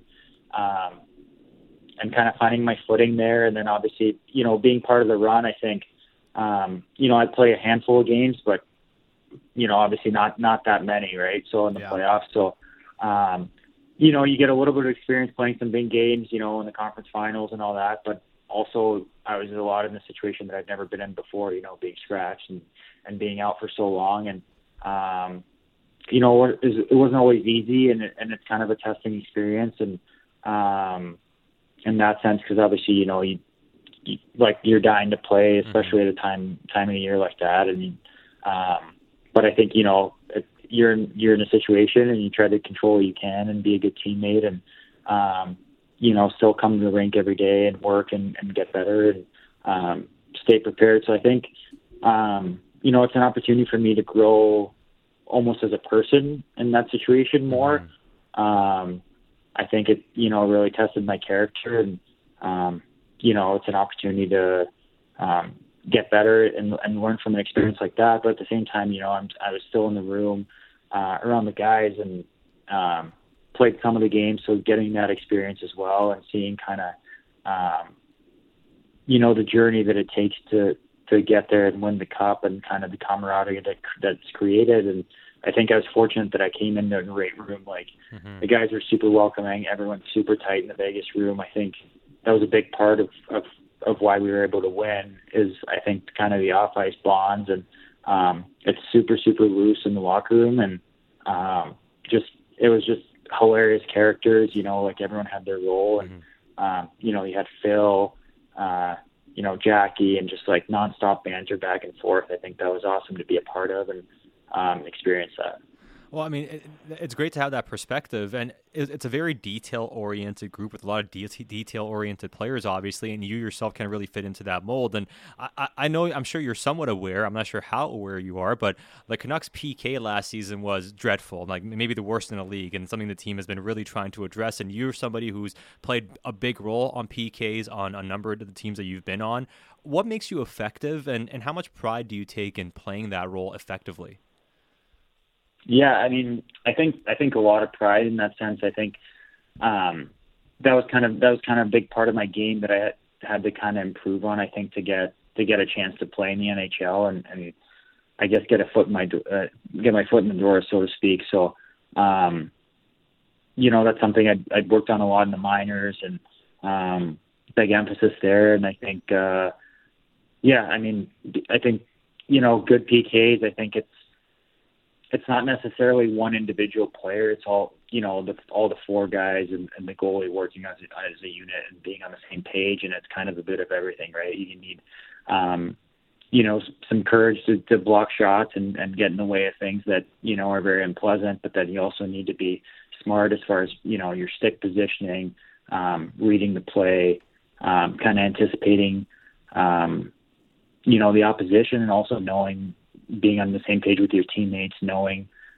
where they're going to be and when they're going to pressure, when they're going to hold back. So it's kind of a combination of everything, and obviously that's been a big part of my game and what I've been able to bring to the table in my career so far. So, again, that's one of those things that I think it's just like anything else. You can always get better at different things, and that's part of it. And we're get better and work at it and grow and continue to evolve. Do you know any of the many of the guys on the team that you're joining here? No, I don't. I know Brock Besser a little bit just from we spent part of our summers in Minnesota, so just having skated with him out there. So don't know him super well, but a little bit. Ian Cole, I think his last year in Pittsburgh, I was called up for a little bit, but didn't play any games. So know him a little bit maybe, but no one that I know really well. Well, you're going to have to get to know Vancouver pretty well somehow. What are you excited about moving to the mountains and the ocean? I I mean, it's always a great spot to come on the road. I know that everyone that's lived there is raved about the city, and my wife and I have already gotten a ton of texts from people that have either lived there or spent some time there and how much they love the city. So I'm excited for her to see it. It's obviously beautiful just being on the water and having the nature just short time away. And we actually had a wedding in Langley last summer, and we loved it out there too. All the trees and the scenery, and it's kind of beautiful area of the world. So just excited to kind of get there and get to know the city and check out the different restaurants and feel the vibes of the different neighborhoods and get to know the people and see what everyone's about. Well, maybe Tristan Jarry or Shea Theodore, the couple of BC guys you played with, can help you out figuring out the lay of the land here in the city, and some of your new teammates as well. Thanks so much for this, Teddy. Yeah, no problem. Thank you, guys. There is Teddy Bluger joining us here on Canucks Central, and Ian Cole is slated to speak with the media soon. Hopefully we'll be able to tap into that. And he is going to join us at 1:00 as well, Ian Cole. But just hearing from Teddy Bluger there, and thinks he's got more offense in his game to show, while also still doing many of the defensive things he's really nailed down. Yeah, and as we mentioned, and we talked to him about the numbers too. I mean, the 2 prior years to this last season, he was, 28 points, 9 goals, essentially 30 points in 65 games. He didn't quite get as Besser had 29 goals, didn't get, but still, I mean, when you're playing at that level, that means you're producing really well for a third line role, playing 15 minutes a game, you're plus defensive impact, and you're good on the PK, and you're winning over 50% of your draws. That's a solid third line player, a solid third line center. And if he can regain that ability and do it for an entire, say, 75 game season, if he can't do all 82, can he do over 70 games?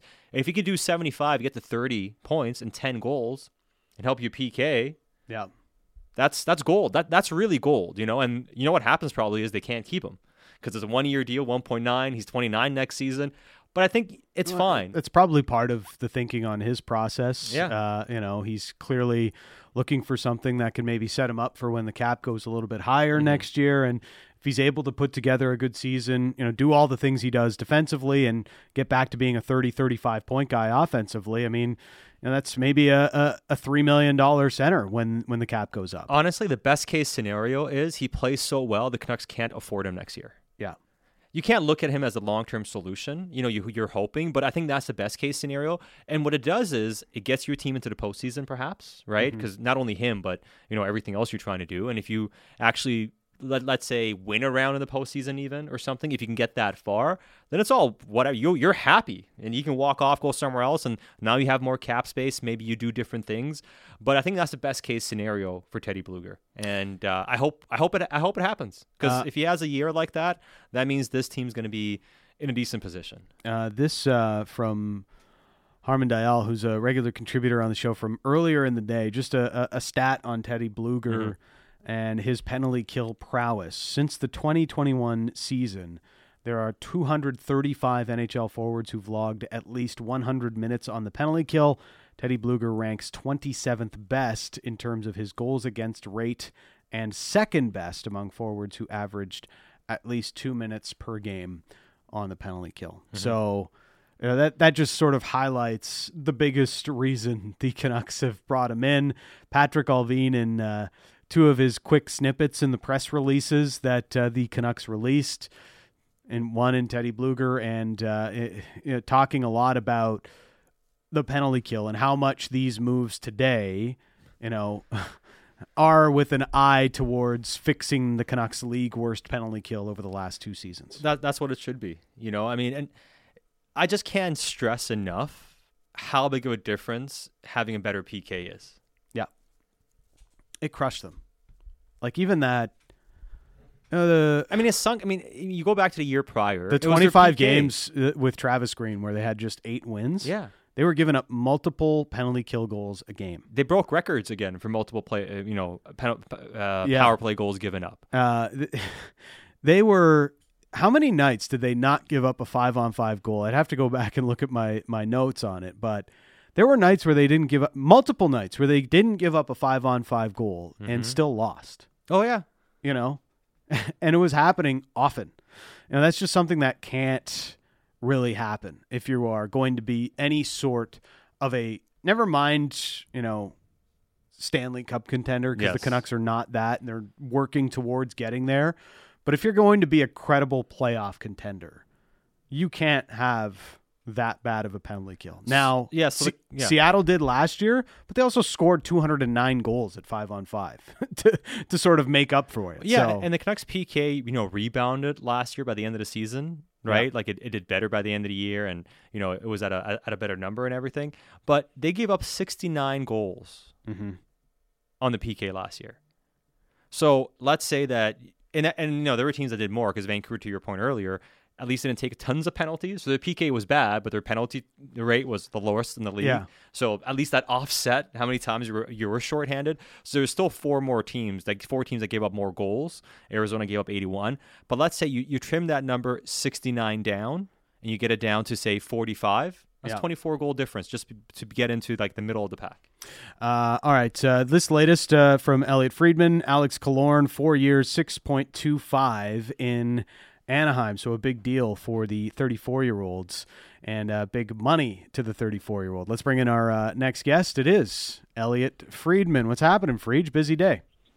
I don't even know. What city am I on in? I don't even know anymore.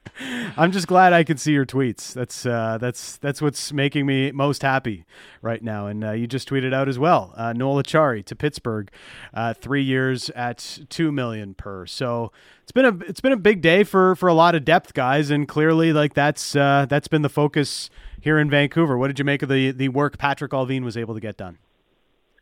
Well, I think they basically got done what they wanted to get done. Mm-hmm. They wanted a depth center, and Bluger is a depth center, and he's a pretty good one. I know that he didn't play all the time in the Stanley Cup final, but that was a pretty loaded team, and they went out to get him at the deadline for a reason. I know they were really excited to get him. And, I think anytime a Stanley Cup champion or a team that thinks it's going to win the Stanley Cup, or try to anyway, goes out and gets you, there's a reason for that. And I think that's something Tocchet really wanted, somebody who could play that kind of a role. And I know there was a lot of competition for him. I think the Oilers were in on him as well. So I like Bluger as a player, and I don't think that's a contract that's going to cost. I don't think any of those contracts they signed today with Cole or Soucy or Bluger. I worry about term more than I worry about AAV, to be perfectly honest. I think sometimes term gets you into more trouble than the money does, and I don't think that any of those contracts that Vancouver signed today are going to hurt them. No, and I think those are good. Those are good players. I'm big on Bluger and Cole, especially for 1 year. And if they're right on Soucy and they make that right bet, then it's only 3.25 if he actually can play in your top four. But what it also does, Friedge, is it kept their powder dry, it keeps them flexible now for whatever else may happen over the next year or so, and not giving up assets to move off money or giving up assets to address needs. But I don't think Vancouver is done if things become available to them. But the question just becomes, is the trade market going to develop at all over the summer here? I think it will. I mean, like the trade market was hot. Like, we kind of get like an up and down, mm-hmm. right? The trade market, I think the trade market, it was hot right before the draft. There were some big deals, and then it cooled down. There were a couple more deals, but it cooled down. And today we get the trade, and then yesterday, we get a couple of surprise buyouts and some surprise non-QOs. And then today, we get the signings, and then we'll kind of see, we're still waiting for a couple of guys. We're still waiting for Comfort. Mm-hmm. We're still waiting for Bertuzzi. We're still waiting for Dumoulin. We're still waiting for Max Domi. There's still a few guys out there.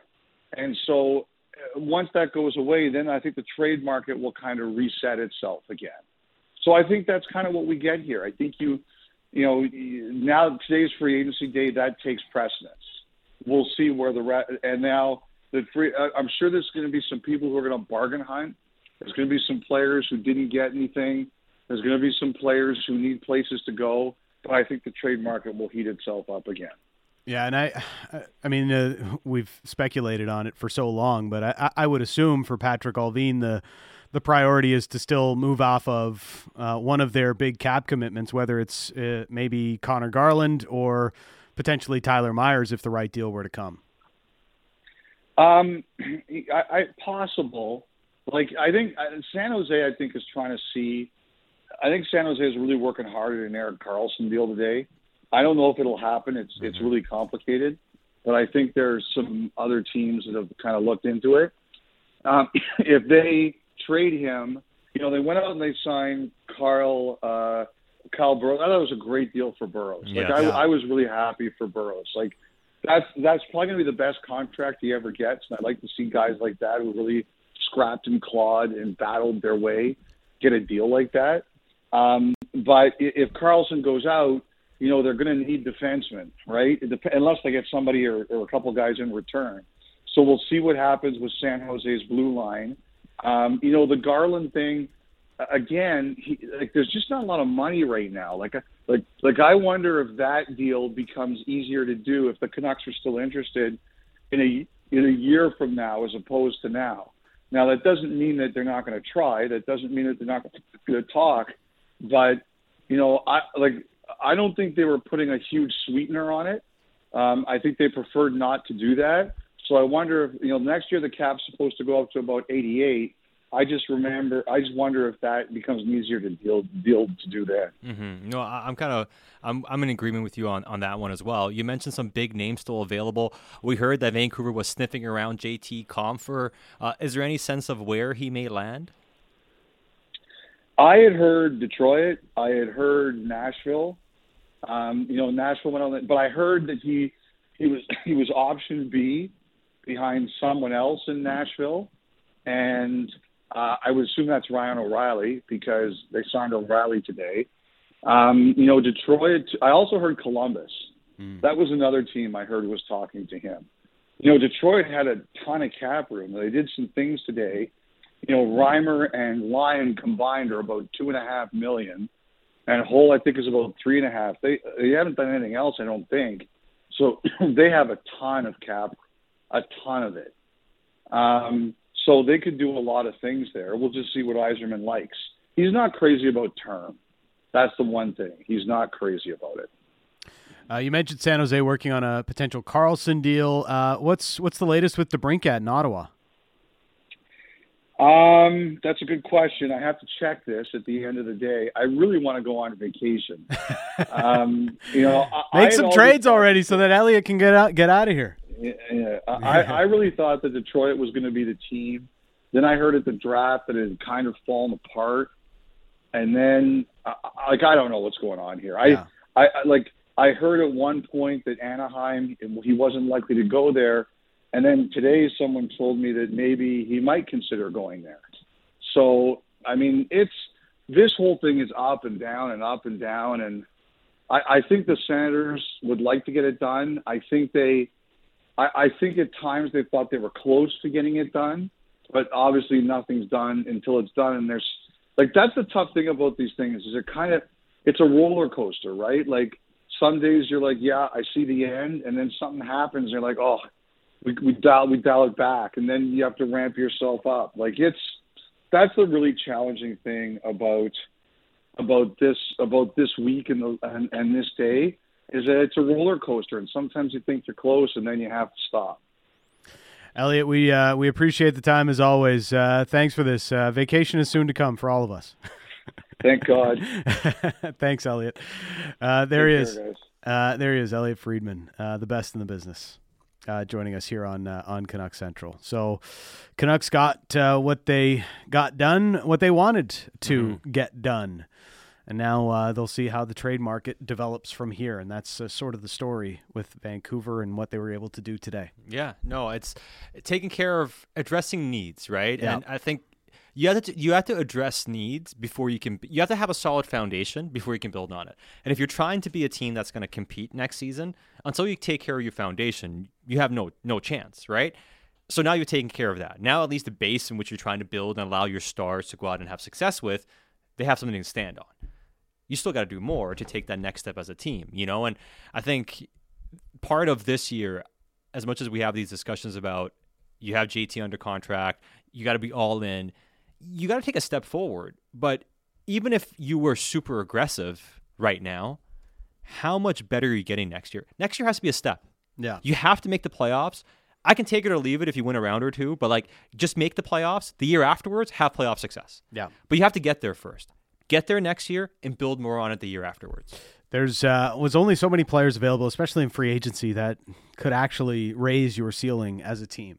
But the Canucks made sure today that they fixed some areas around the edges that definitely needed fixing. They didn't really overspend too much. You can only say maybe they had to do it on Carson Soucy. Otherwise, no such thing as a bad one-year deal for guys like Teddy Bluger and Ian Cole. We'll hear from Ian Cole next. It is Canuck Central.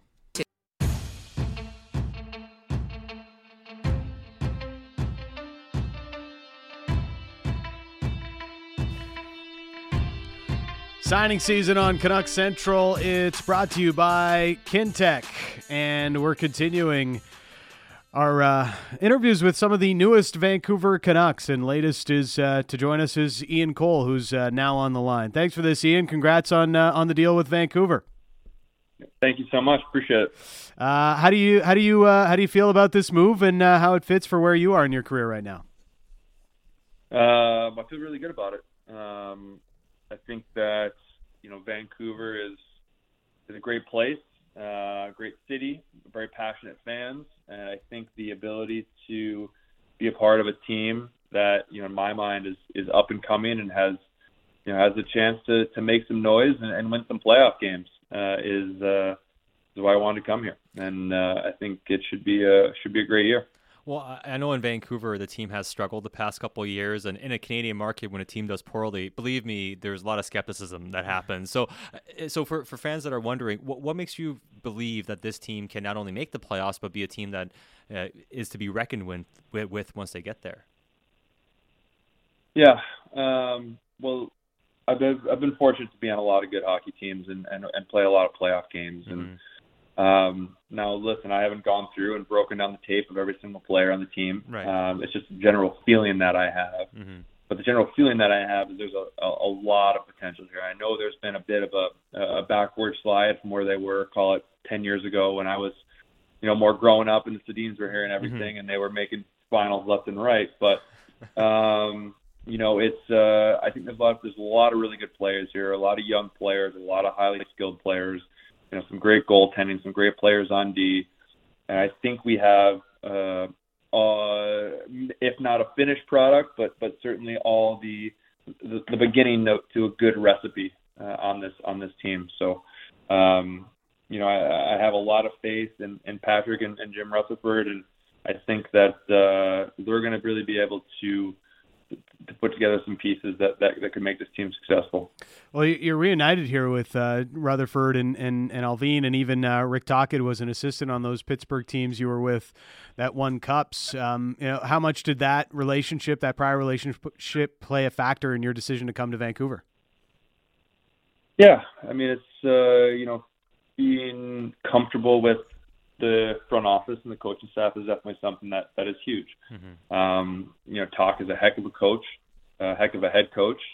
I know Footer a little bit as well, and Sergei Gonchar was actually with us in Pittsburgh too, and he's on the staff as well. So I think there's in terms of quality, I've been fortunate to play for some great coaches, but these guys are awesome too. I mean, especially as a defenseman. I mean, you got Footer and Sergei Gonchar kind of telling you what they think. Mm-hmm. I mean, that's invaluable experience and information right there. So I'm very excited to be a part of it, and I think that they could really get this thing going in the right direction. Well, and we oftentimes hear from Tocchet, and especially from anytime we hear from Gonchar and Foot, it's always about the details and working hard in practice and setting standards within the group and how hard everybody works, and asking around about you once you kind of linked to Vancouver in terms of those things.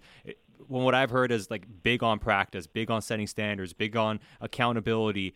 When it comes to having those traits, how important is it? And you've been on some good teams to have that type of standard and accountability set within a room, and how have you been able to operate within that throughout your career?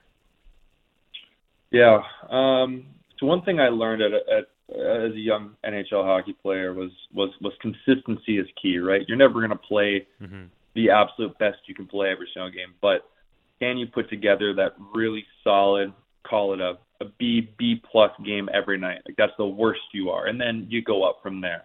And you're not going to have these A games down to D or F games and have these huge swings, these troughs, right?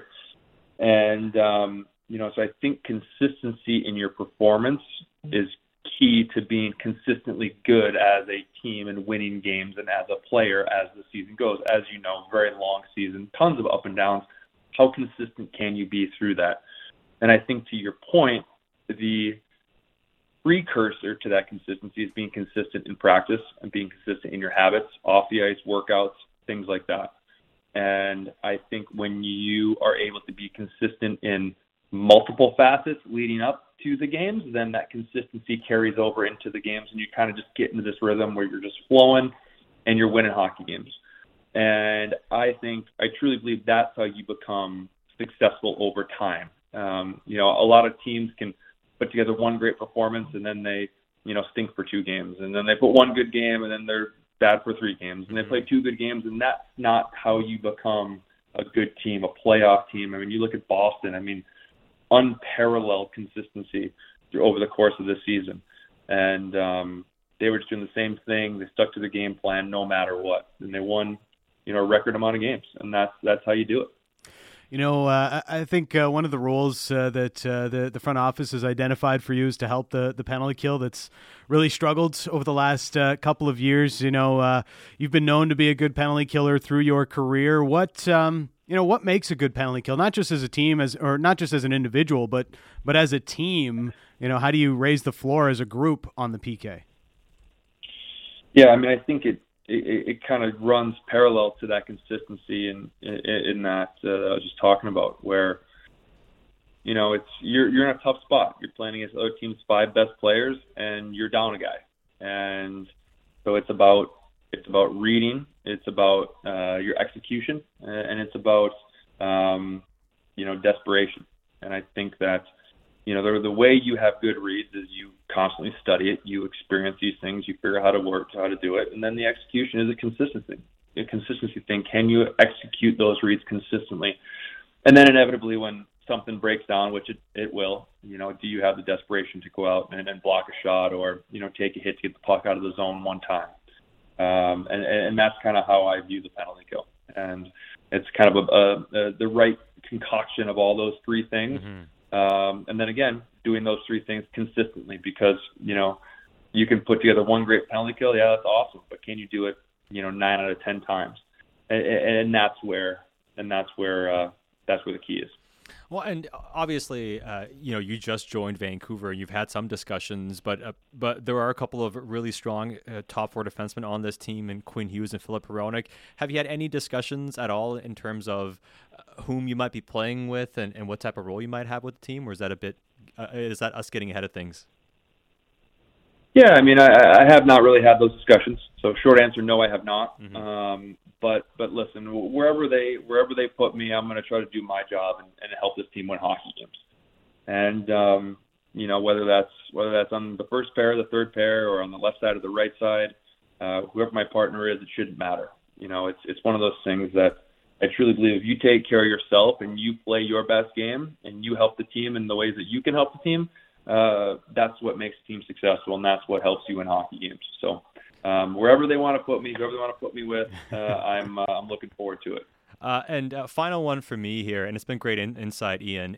But in terms of what's made you so effective in defending 5-on-5, what's your key been, and how much of that really just comes down to not only being able to read the play, but in terms of always being the right spot and winning a lot of battles and making sure your stick does a lot of the work as well? Absolutely. I think in that sense, experience has been very helpful for me. You know, I've finished 13 years now, and you know, I try to. I had a coach, one of my D coaches, when I had in St. Louis, Bradshaw. He's in Philly right now. He said, you know, you need to have. He said a Rolodex, which really kind of dates him, to be honest with you. But he's like, you need to have a database of information in your head of like what each player does on the opposing team, what your player wants you to do on your team, and then what has worked, what does work, what doesn't work, in your experience for you as a player over your years, right? And he's like, the more vast your database can be, the more experience you're going to have. So I've kind of taken that to heart, and I really try to assess what works, what doesn't work, what works for me. I mean, what works for me may not work for Quinn Hughes, or certainly vice versa. I mean, he's going to do things that I'm going to attempt to do. Right. So, you know, I think for me, it's knowing what works, what doesn't work, how to stay within myself, but also take away time and space, close plays quick, get the puck back fast as quickly as we can, and get it to our forwards, get it to our skill guys as quick as we can, and get them going the other way. And it's how do we accomplish that? How do I accomplish that as a defenseman? So, you know, that situation changes every millisecond on the ice. But basically, that's kind of the mindset, and that's kind of what we're trying to do. Hey, Ian, congrats again on the deal with Vancouver. We'll see you up here in Victoria for training camp. Yep, fantastic. Thanks so much, guys. Really appreciate it. There is Ian Cole, one of the signings for the Canucks today. 1 year, $3 million deal. And we talked a lot during the draft about intelligence and smart hockey players. And you can tell through that conversation with Ian Cole, the Canucks have added some IQ on the back end. Hockey IQ on the back end. Yeah, and we spoke to Teddy Bluger as well. Yeah. And both guys, very common theme. And how – listen – just being well-spoken, a lot of people can be well-spoken. You know, it doesn't necessarily mean anything, but it's more about the logic and explaining and understanding how to be successful in the roles they're playing, and especially how Ian broke down the PK, what to do, and also talking about how to defend 5-on-5, and then talking about the habit stuff. You see the logic in the explanation and the detail and how he puts it all together. There's a real innate understanding of how to have success playing the game at this level, and a real understanding of how the game flows. And the reality of hockey, and this is something that, you know, I've heard Talkett mention a lot, and you hear good teams talk about it a lot too. Hockey, even bad teams are going to have moments where they're going to be on top of you. They're going to put you on your heels. Like, and especially when you play good teams, even other good teams, you're going to have a lot of moments in a game when you play a solid team, even one below you a little bit. They're going to be all over you. They're going to put you on your heels, and they're going to try to make you bend. That's when you can't fall apart. And that's what great teams do. They understand that you're not going to be able to fall apart, and how much of that you can bend without fully breaking. And it's being able to stay within yourself oftentimes in how you play. And I think having players who understand that, but also know how to play and be successful, is exactly the type of calming influence you want on a team that's been very chaotic defensively and on the PK. We'll have to see how well it works, but early returns are fairly positive on what the Canucks have been able to do. We're going to hear from Patrick Allvin in a few moments as he gets ready to speak to the media after the Canucks business concludes here during signing season. And signing season, of course, brought to you by Kintec here on Sportsnet 650. Kintec Footwear and Orthotics. Kintec is Canada's favorite orthotic and footwear provider. Foot pain? Kintec can help. Find out more at kintec.net. We kind of wondered what Kyle Dubas might be up to as the new president with the Pittsburgh Penguins. He is spending all of the money as we get later into July 1st. First, it was a 5-year deal for good BC boy Tristan Jarry. So Jarry stays in Pittsburgh. It will be their goaltender long-term, 5 years at $5,375 on the average annual value. All I can say is good, man. Good on all you guys getting paid. Collect all the money you can, secure the bag, and be happy. Not done there. They signed Alex Nedeljkovic to a 1-year deal, $1.5 million to be their backup. That's fine. And the big one, Pittsburgh announcing a 6-year, $4.5 million per season, $27 million total for Adam Graves. Yeah, Ryan Graves. Adam Graves. Adam Graves. That would be a really expensive contract for Adam Graves. For a really old player, too. Talk about overpaying a winger. Veteran presence, I loved Adam Graves, by the way. 50 goal scorer. Oof, I love Cup Adam winner. Graves. He played hard, man. But, yeah, anyways. Not Adam Graves. I'm going to make that mistake a ton. Yeah, Ryan Graves. But, yeah, I mean, that's a lot of money. That's a lot of term for It is Ryan a lot of Graves. term. It is for a lot of term. a defensive defenseman, a 6-year term, taking them into their mid-30s. It's a lot. But, yeah. It's one of the things that I quite like about the Canucks. They did medium term with Carson Soucy, 3-year deal. But they avoided the long-term deals that have gotten this organization into a lot of trouble in the past. Don't overpay the wrong guys. If you're paying term, pay it for a difference maker. Yeah. But you shouldn't be giving, third pair defensemen. Now, we can talk about Soucy in a second here, but you shouldn't be giving third pair defensemen, like true third pair defenseman term. You shouldn't be giving bottom 6 forwards term. You shouldn't be doing that. What you should be doing is looking for guys on good bets for that. A veteran come in like Ian Cole, 1 year, $3 million. Do you find a Teddy Bluger, right? 1.9 million type of deal. Do you find the next Michael Bunting instead? I think that's what you should be looking at. Let's hear from Patrick Allvin. The GM speaks on the moves the Canucks made today. Start off with your thoughts on the business you were able to get done today. Yeah, leading up to this day, you never know what's going to happen. Again, one thing that we prioritized was our back end, getting a little bit bigger, heavier PK guys, and in Carson Soucy and Ian Cole, their playoff experience, and Cole, cup-winning pedigree there, played a really good, strong year in Tampa last year, so we were happy. We had phone calls with them right away at 9 o'clock, Adam Foote and Rick Tocchet and myself, so that went really well. And then we were looking for a center. Again, Teddy Bluger, a player that I'm familiar with over the years, and it was part of drafting him. Again, a player that showed us through the years that he's a guy you can trust in the PK situations. For him being part of a Stanley Cup winning team in Vegas, I think he learned a lot.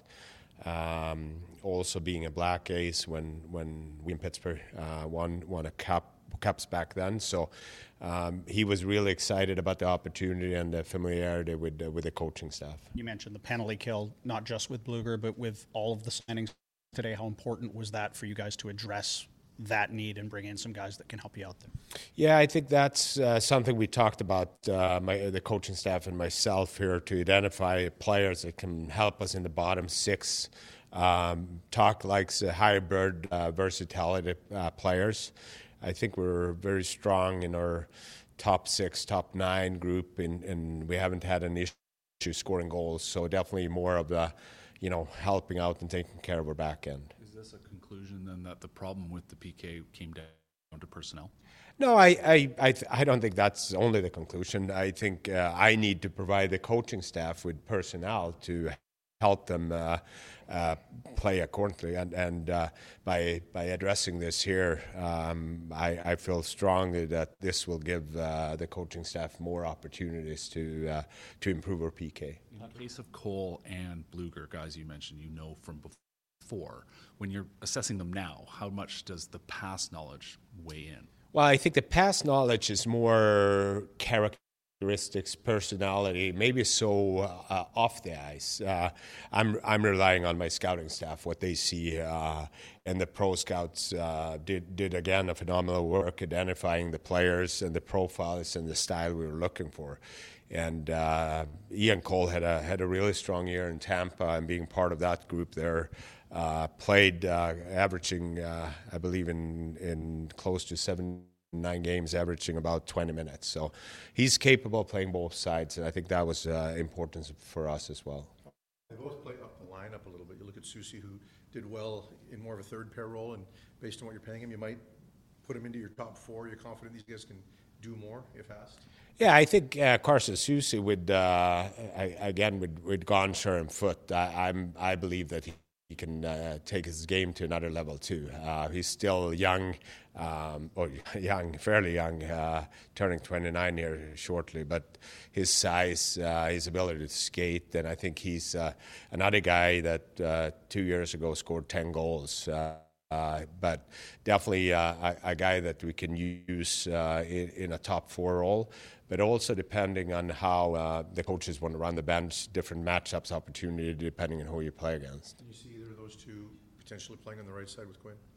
Potentially, but I do think that the coaches are comfortable with Ronick, Myers, and whoever is going to be on the right side there, that it could be a fit. And we all saw it last year. Adam Foote is not afraid to have different pairings depending on how the game goes. You were able to keep the term down with these contracts. Was that an important priority to sort of balance the need between wanting to improve the roster, but also being mindful not to create contracts down the road that might, inhibit the team's ability to progress long term?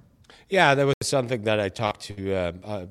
I'm surprised there were a lot of players that actually wanted to come here, that had interest in what we're doing and the trust in the coaching staff. So that was something that we were looking at, and I also respect the players. The flat cap here, it's tough for both parties. In this case, I think my vision with a guy like Teddy is that he's going to have a good year and hopefully be here for a long time. I think he's capable of being that quiet leader, but showing with his the way he works and the way he plays to be that he's going to be a part of this team for many years to come. I know you wanted to maintain flexibility so that you would have options after July 1st. Do you feel you still have that?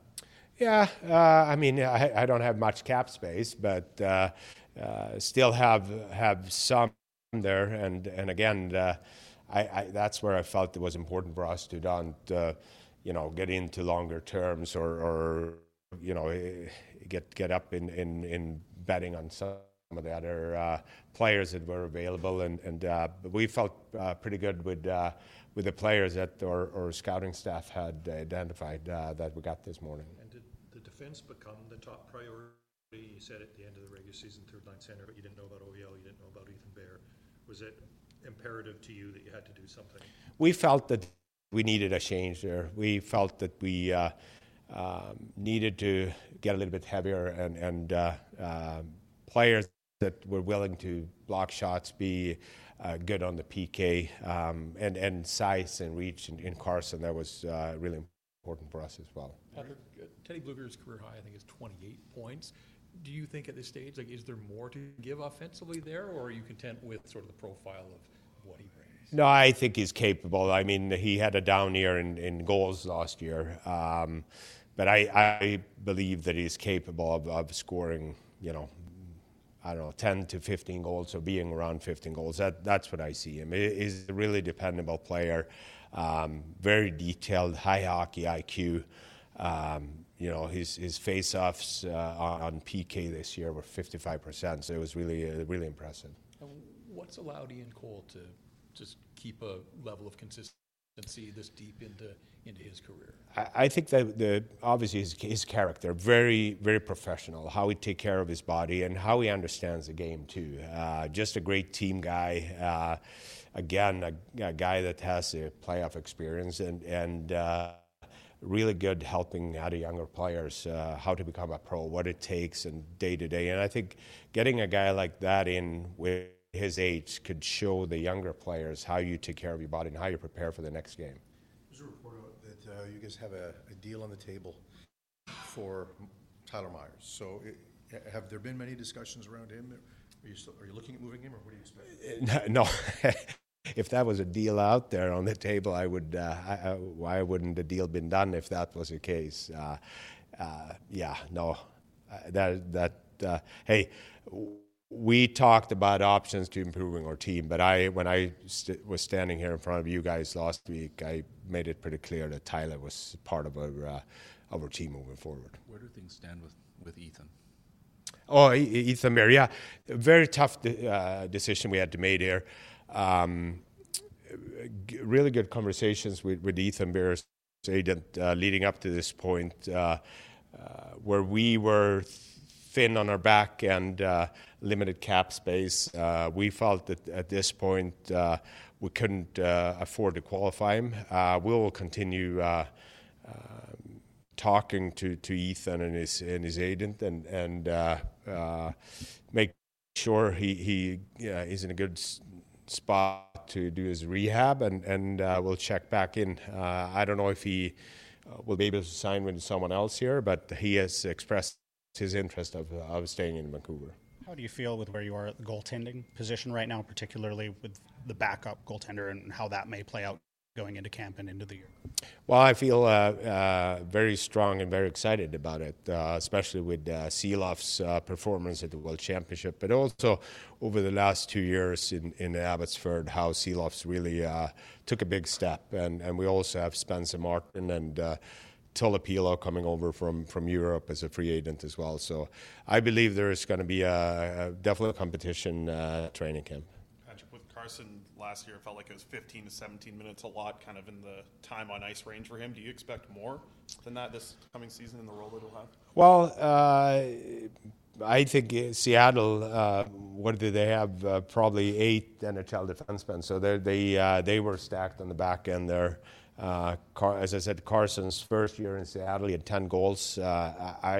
I definitely think he's capable of playing more, and he feels so too.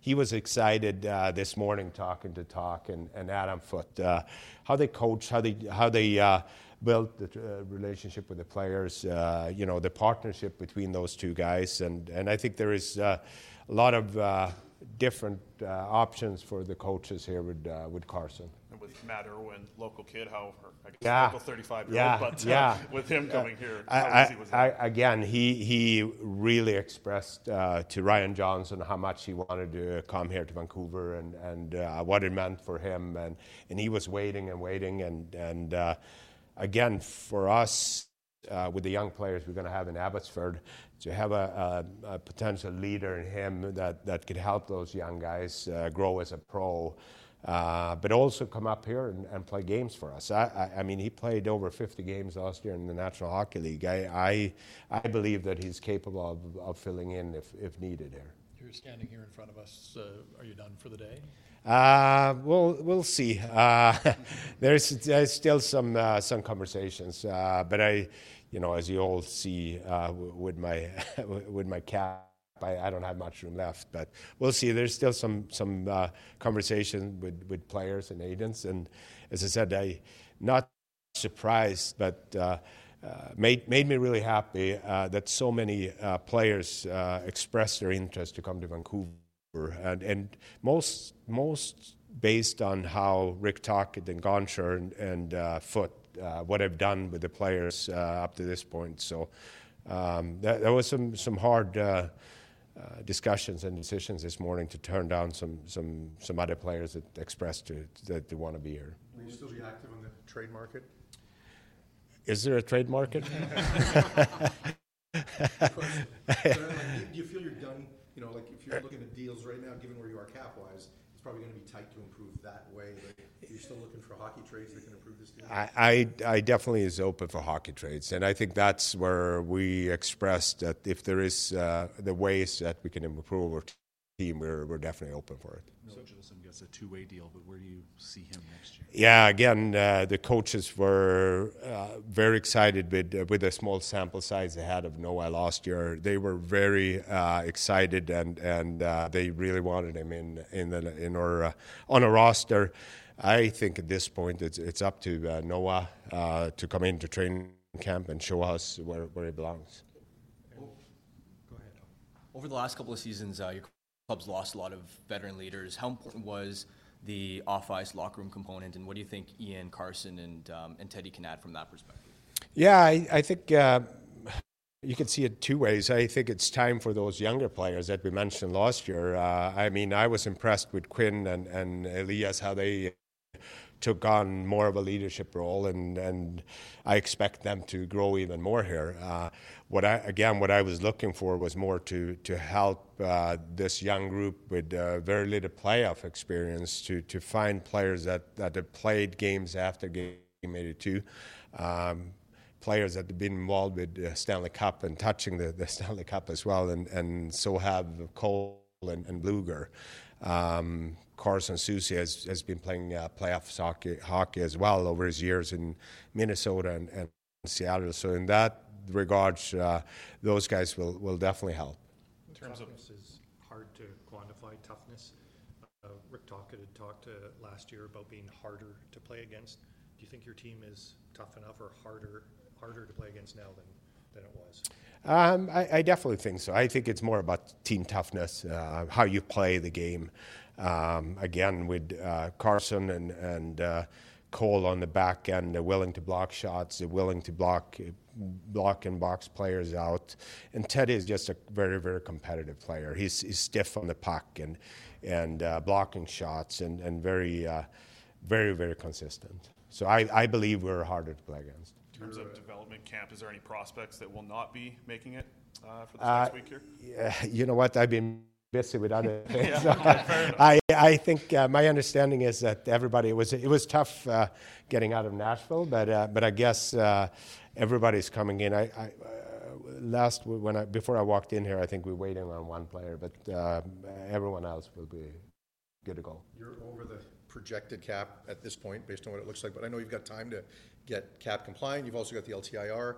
You mentioned last time we spoke to you, Tanner Pearson is still set to participate in training camp. Is that your expectation, that he'll be here for the start of camp? Yes, absolutely. And as I said, and that was only a week ago, I think, but the indication I got from his agent and from more medical staff is that the hand is healed, and Tanner is working really hard to be in his best shape and participate in training camp.